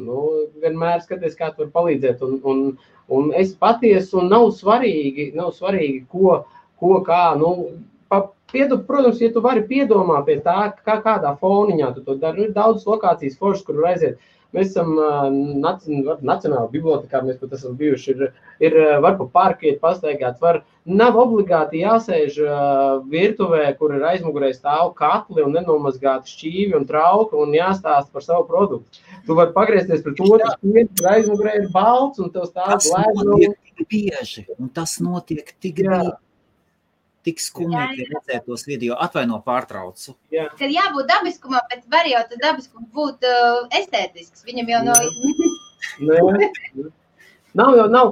nav jāpārmākslo, ja? Un līdz ar to tās iespējas mums visiem ir, paņemiet, vienkārši, uzvākiet izgludinātu vai tīru kreklu. Vēl viena lieta, ko tu tikko pieminēji, kas mums gribēs uzsvērt to vairāk, ka jebkurā gadījumā, kad ir doma par kaut kādu produktu izveidi, tīpaši tas ir online produkts, tad tas noteikti kaut kas jauns un vēl tiks izveidots vai tiek veidots, tad pat pamata būtība jau kam ir īstenībā nevis, jo tas ir, tā kā, es nezinu, ko tu man vienmēr saki, ka nevis tu pārdod cilvēkam tur bateriju, vai tur mēs arī pārdodam nevis meistarklases. Jā. Tu pārdod, pirmkārt, viens ir, ko tu pārdod, bet otrs ir galvenais pamat uzdevums, jebkuram produktam ir atrisināt kādu problēmu un palīdzēt. Kā tu ar savu talantu vari būt palīdzoši citiem.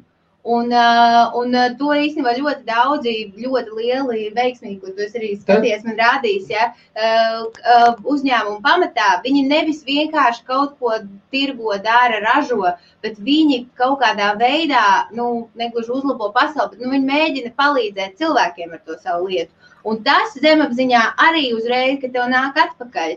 Tu nevis vienkārši, tev ir uzņēmums, kurš, kad nevis biznes, bet viņš ir...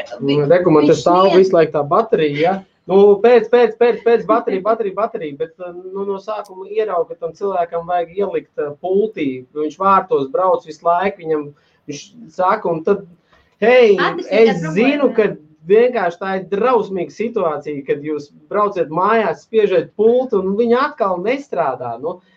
Rekur nopēc bateriju, un otru mēs tev uzdāvināsim, ieliksi badačukā, un tev vienmēr būs rezerves baterija. Mēs esam vienīgā kompānija, kas dāvina otru bateriju bez maksas. Piesakies, freestyles. Bet galvenais, visu laiku, tas došanas princips, givings, kad, ja tu dosi, tad... Un tajā brīdī, tad, kad tu esi noskaņots dot, kad tu esi noskaņots palīdzēt, tu esi noskaņots atrasināt kaut kādu problēmu, tajā brīdī runāt vairs ar auditoriju, ar kameru ir pilnīgi savādāk. Jo tas atkal tur, ja papēta sevi, kā tu jūties situācijā, kad tu mēģini sevi selot un pierādīt un uzvarēt, un tas iekšā rada baigot tādu nemieru, un ir tāds visu laiku saspringtums, un tad mēs iemācāmies, ar pieredzi, mēs iemācāmies kaut kādā mērā tolerēt un nospiest šīs sajūtas un izlikties, ka tas nav, bet iekšā tas viss, viņš tur ir. Bet tagad to visu laižu ārā un visu laiku atceramies, ka visu pasauli, ko mēs redzam, mēs to radam, tas ir no manis. Visa pasaule, ko es par viņu domāju, par pilnīgi visu, ko es domāju, ir mans viedoklis. Pat tu, mans mīļais brāl, kas šobrīd skatās uz mani, par mani domā, izejot no tā, kāds tev ir viedoklis, vai radies, vai ir, vai tam līdzīgi. Un tas ir tavs viedoklis, kas tev traucē būt laimīgam. tiekam vaļā no saviem viedokļiem un skatāmies, kā mēs varam otram palīdzēt un iedot. Un tad vienkārši smukā vidē, var rezervedā nopirkt baltu krēklu pa 9 eiro un var aizbraukt pie mammas uz mājām. Viņa noteikti ir izgludinājusi aizskars un var paņemt smuku baltu krūzīti un nolikt kameru un viss, vienkārši izdarīt paši. Vēl viena lieta, ko Edvards vienmēr saka visiem, kas pie viņa konsultējās, ir, ka liela kļūda ir cilvēkiem mēģināt atrast, kas man kaut kā sanāk, ko es varu diezgan labi izdarīt un kas man neriebjās. Es būšu apakaļ, tu stāst. Un ar kur es varu pēc iespējas vairāk dabūt, atpakaļ finansiālo kaut kādu atdevi. Bet īstenībā, kā būtu tam visam jāpieiet otrādāk, viņš vienmēr prasa, kad cilvēks saka, ko es varētu vai kā es varētu, viņš ir, ko tu dari par brīvu? Ko tu jau dari ar sirdi pa brīvu šajā pasaulē? Mums katram ir tāda kaut kāda lieta, vai tas ir hobijs, vai tas ir kaut kāds, un tas parasti ir saistīts ar kaut kādu veidu palīdzēšanu citiem vai kaut kādu došanu. Tu jau kaut ko dari. Un kāpēc tu dari pa brīvu, tāpēc tev tas patīk. Un ja tev tas patīk, tad tev tas arī noteikti, kas sanāk, jo tu tajā iedziļinies, tu tajā vēl atdod savu sirdi. Un tad Edvards vienmēr saka, viņš saka, īstenībā, ja man jāizvēlās iet pie daktera, kuram tā ir sirdslieta, vai pie ārsta, kurš vienkārši to dara, naudas dēļ, tad es gribu iet pie tā, kuram tā ir sirdslieta, jo zinu, ka viņš būs iedziļinājis, viņš tiešām būs eksperts savā lietā, viņš to darīs no sirds, jo viņam tas tiešām patiesi patīk, un viņam gribas palīdzēt cilvēkiem. Un tad atrast katram to vienu lietu, kas vai vairākas, bet parasti tā ir kaut viena tā diezgan būtiska lieta, kas ir baigā sirdslieta. Un nevis meklēt kaut ko, ar ko tu var nopelnīt naudu, kas tev sanāk diezgan labi, bet atrast un mēģināt izdomāt un ieklausīties savā sirdsbalsī, kā to lietu, kas tev patīk visvairāk, kā ar to nopelnīt. Kā to pārvērst kaut kāda veida biznesā uzņēmumā, kas var palīdzēt citiem un padarīt dzīvi labāk citiem. Un tad arī tas viss pēc tam sāk likties pats no sevis arī ļoti tādā. Tas paradoks ir tāds, ka faktiski vienmēr to, kas mums vislabāk patīk, un mēs esam reāli gatavi darīt pa velti. Mēs reāli esam gatavi darīt pa velti, jo tā problēma ir tajā, ka mēs uzskatām, tas mums tik ļoti patīk, ka mēs esam tik ļoti tajā iedziļinājušies, ka mums šķiet, ka mēs neesam gana labi. Un tas viss vienmēr sākās no savas vērtības trūkuma. Mums šķiet, ka mēs esam kaut ko ne tā kādam pateikuši, mēs kādreiz kaut ko esam ne tā izdarījuši, mums kādreiz ir sanācis kaut kas tā vai šitā, un mēs par to jūtamies vainīgi, un tad mēs visu to dzīvi nesam līdzi. Un zemapziņa visu laiku domā, tu neesi vērtīgs, neiedomājies tagad, ka tev patīk tur spēlēt, es nezinu, tur bumbu, un tagad tu ar spēlējot bumbu, tad būs baigi laimīgs un vienkārši par to tev maksās naudu. Nē, atceries, tu toreiz tur bērnībā izdarīji to, un tam tu izdarīji to, un tam tu pateici to, jūties par to vainīgs, un tāpēc izpēt savu vainu. Tev ir jāiet uz darbu, un nevis jāspēlē bumba, bet jāzāģē malka. Un tu zāģē to malku, gaidot, ka tu beidzot būs izpircis to savus pagātnes grēkus, neapzinoties to, ka pagātne ir jau pagājusi. Tās vairs nav. Nav jēga, ne tās vainas nešana līdzi, ne jēga no viņa tev, ne tam, kuram šķietam kaut kāds, un tu pat nezini, vai īstenībā viņš to nes līdzi vai nenes līdzi. Tam nav nozīmes, vienkārši atlaižam nos tos krustus, mēs jūtamies labāk un palīdzam citiem, un tad mēs beigās varam nonākt tikai pie tā, kas mums patīk, un tad mēs varam ļaut, lai caur mums dara šos brīnums, un mēs daram to lietu, kur mēs esam vislabākie. Un tad tajā brīdī, kad tu dari, jo ir tā, ka es runāju vēl cilvēkiem, saku tā, man tur bija saruna vienā podkāstā, atrod savu balsi, Lēl taisforšs podkāsts arī bija uzaicinājis, paldies viņai liels, varat visi paklausīties arī, ko viņi tur stāst, viņi foršs cilvēkus arī iedvesmo, palīdz atrast to. Un tad mēs runājām, viņa patīk uz podkāstu taisīt nolīdzīgi un viģiks, un es viņu teicu, tu esi gatavs pie maniem atnākt, man uztaisīt, man vajag tur stundu padarboties to podkāstu tādā stilā un tā. Viņš saka, izdarīs man to pavēlti, es saku, tranšēji tev patīk rakt? Nē, es saku, izroc man kilometru tranšēji. Nē, es saku, labi, pa 1 000 000 metrā raksi, pa 1 000 000 metrā rakšu. Un tas absurds ir, un tā visi mēs domājam, tur pilnīgi visi, bez izņēmuma. Un tas absurds ir tajā, ka mums šķiet, ka, bet man jau, es labāk samaksāju to 1 miljonu nevis cilvēkam, kas grib rakt tranšēju, jo viņam tas nepatīk. Un viņš to nemāk. Bet es samaksāju tam, kuram vienkārši patīk. Viņš katru dienu roku. Tu vienkārši iet pa dārzu, tādu buķis, viņš liek roku, viņam viņš lasīgi patīk rakt. Es labāk samaksāju viņam. Bet tā problēma, ka tam cilvēkam atkal tā iekšējā citreiz tā nevērtība, kas ir zemapziņā, viņa neļauj paprasīt to 1 miljonu par to, jo viņam liekas, es jau neesmu gan labs. Ko tad? Pat roku visu katru dienu, ja? Ko man tur par to darīt? Tā kā mums šeit viens eksperts, pasaules līmeņa eksperts, top eksperts, bet tas ceļš sākumā vienalga bija caur ejot visu šo cauri. Un tas arī caur savu pieredzi mēs tieši par to nonācam, ka īstenībā, jo vairāk tev kaut kas kaut ko riebis darīt, jo vairāk tu vari par to paprasīt naudu. Un jo vairāk tev tas patīk, jo grūtāk tev ir par to paprasīt par savu pakalpojumu. Un tāpēc ir atkal vajadzīgs tā sadarbība vienmēr visā šajā pasaulē. Mums māca par līdzcietību sadarbību un kopā būšanu. Tā sadarbība, teiksim, mūsu gadījumā, un tas droši vien daudziem, kuriem ir grūti, kuri zina, ka viņi ir kaut kādā labā lietā labi, atrodiet kādu, kas var to otru pusītiņu un jaņumus pielikt klāt.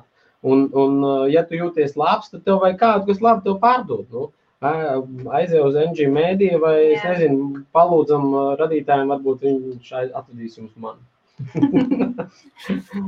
Labi, katrā ziņā joks jokam galā, bet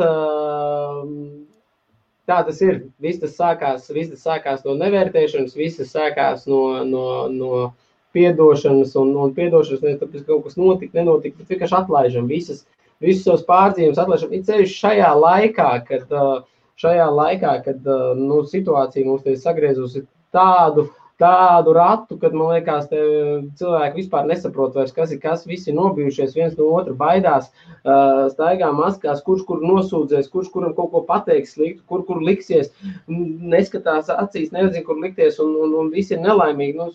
Katrs stūri var atrast kaut ko, par ko uzcepties, par ko nosodīt, par ko sarasodīt. Atver Facebook, tur ir pilns ar neprātīgiem lēmumiem no valdības puses, kas tiek pieņemts, liekas, kas pirms vispār tev ir visu laiku, bet tā vienmēr ir iespēja. Man Annija brīnišķīgi teica, kādus pāris dienas vai nedēļas atpakaļ, man laiks ir jau vispār sajūta, bet viņa teica, un tā tas tiešām ir tu katru sekundi izvēlies starp, atkal bez reliģijas kristietības, bet es izmantošu šo terminu, tu katru sekundi izvēlies starp debesīm un elli.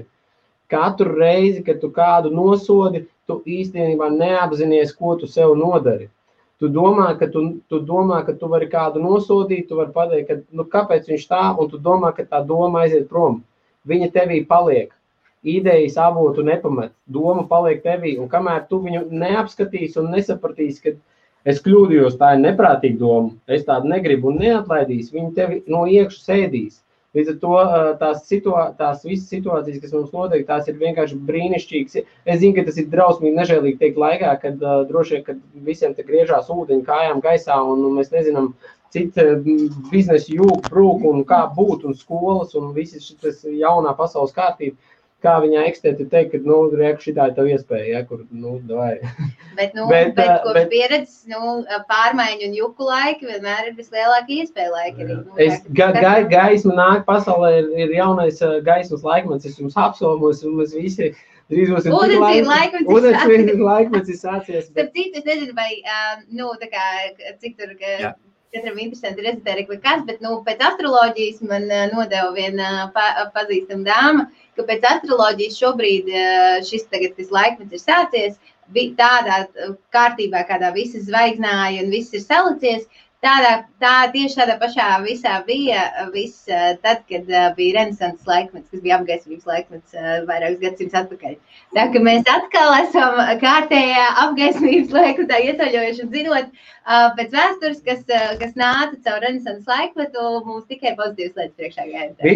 Visi grib mīlēt un visi grib būt mīlēti. Un tam visam priekšā kādu laiku mums ir bijis āršķības plīvurs ar super pārpakotiem, skaisti iepakotiem produktiem, reklāmām, bildītiem, Instagramiem, Facebookiem un ātrāk, augstāk, stiprāk, labāk, vairāk, daudzāk, bagātāk un tam līdzīgi. Un tas ir tā kā, viņš ir tāds, mēs esam apauguši ar tādiem trakiem konceptiem, kas īstenībā mēs jau saprotam, ka tas viss kaut kur mēs saprotam, ka tas ēd mūs nost, un tā, kad tu to plāksteri rauj nost, viņš kaut kādā brīdī var būt nepatīkams, bet mūžīgi staigāt. Labāk ir vienreiz ātri izraut skabargu, nevis visu mūžu ar viņu iet un man sāp skabargu, ne, es neraušu ārā, man sāp, es labāk. Nē, var jau izturēt. Man ļoti patīk, kad cilvēki saka, nav jau tik traki. Nav tik traki. Es esmu bišķiņ nemierīgs, bišķiņ nelaimīgs. Bet man patīk ir viens skolotājs, kur es tur klausies, kurš citu, es vēl atļaušos iekļaut vienu produktu izvietošanu. Grāmata visuma pazušana obligāti. Šobrīd ir laiks lasīt tiem, izlasiet Disappearance of the Universe, kas lasa angliski, kas lasa latviski grāmata visuma pazušana. Jāņa Rozes grāmatnīca. Izlasiet, šis ir laiks, kad atrast, saprast, kā būt. Un grāmatas autors, citu, man tas arī bija jāpasaka, ka pārējais un pazūd. Nē, viņš intervijā, viņš man teica, jā, tas man arī bija jāpasaka. Redzēju, atnāc impulsu visu, man vairāk nekas nebija jāpasaka. Man bija jāpasaka izlasēt šo grāmatu. Un es varbūt atcerēšos, ko es gribēju pateikt. Jā. Ļoti interesanti tas, ka Annija pieminēja, ka renesanses, līdzīgi kā renesanses. Ja es nekļūdos, tieši renesansē piedēvāja to laiku, tad, kad cilvēce pieņēma, ka dvēseli ir svarīgāka par ķermeni. Pirms tam tas bija daudz izskanējis, bet tieši tas bija tas laiks, kad tiek cilvēks uzskata, ka tad cilvēks tiešām pieņem, ka dvēseli ir svarīgāk par ķermeni. Un tas ir tas, kas jūsu brendā ir. Tur ir dvēsele, pozitīvisms, skaistums un arī bišķiņu. Esat uzmanīgi, jūs sāksiet dziedāt. Bet uzmanība ir jānotur. Man patīk, man liekas, ka jebkuru garīgi, visi grib atrast to harmonisko ceļu, kā būt. Un neviens negrib iet ceļu, visi grib rezultātu. Neviens neko negrib darīt. Visi grib super skaistu augumu, bet negrib iet uz sportzāli. Tas tā, es nesaku, ka tas ir svarīgi, ne tādā, bet kā piemērs. Un visi grib tā, vai aiziet, jā. Bet, lai tu sapurinātu, tev vajag to parādīt kaut kā tur. Vajag. Nāc, un tad tikai man liekas, vidusskolas klases audzinātāji teica izlaidumā, slava ir, kad tu pūļu vidū nobļaujies un visus tevīm paskatās, bet jautājums nav par slavu. Jautājums ir, ko tu dari ar tām 5 minūtes uzmanības. Tu vari skaisti nobļauties, tu vari skaisti pateikt, tu vari skaisti iepakot. Mēs varam skaisti pateikt, ka mums ir super produkts un online skola, nākiet, pievienojieties un viss jums būs super. Un izrādās, tas ir tikai tāda zelta priekškariņš un atais, un tur iekšā nekā nav. Bet līdz ar to svarīgs ir saturs. Mēs esam zaudējuši to.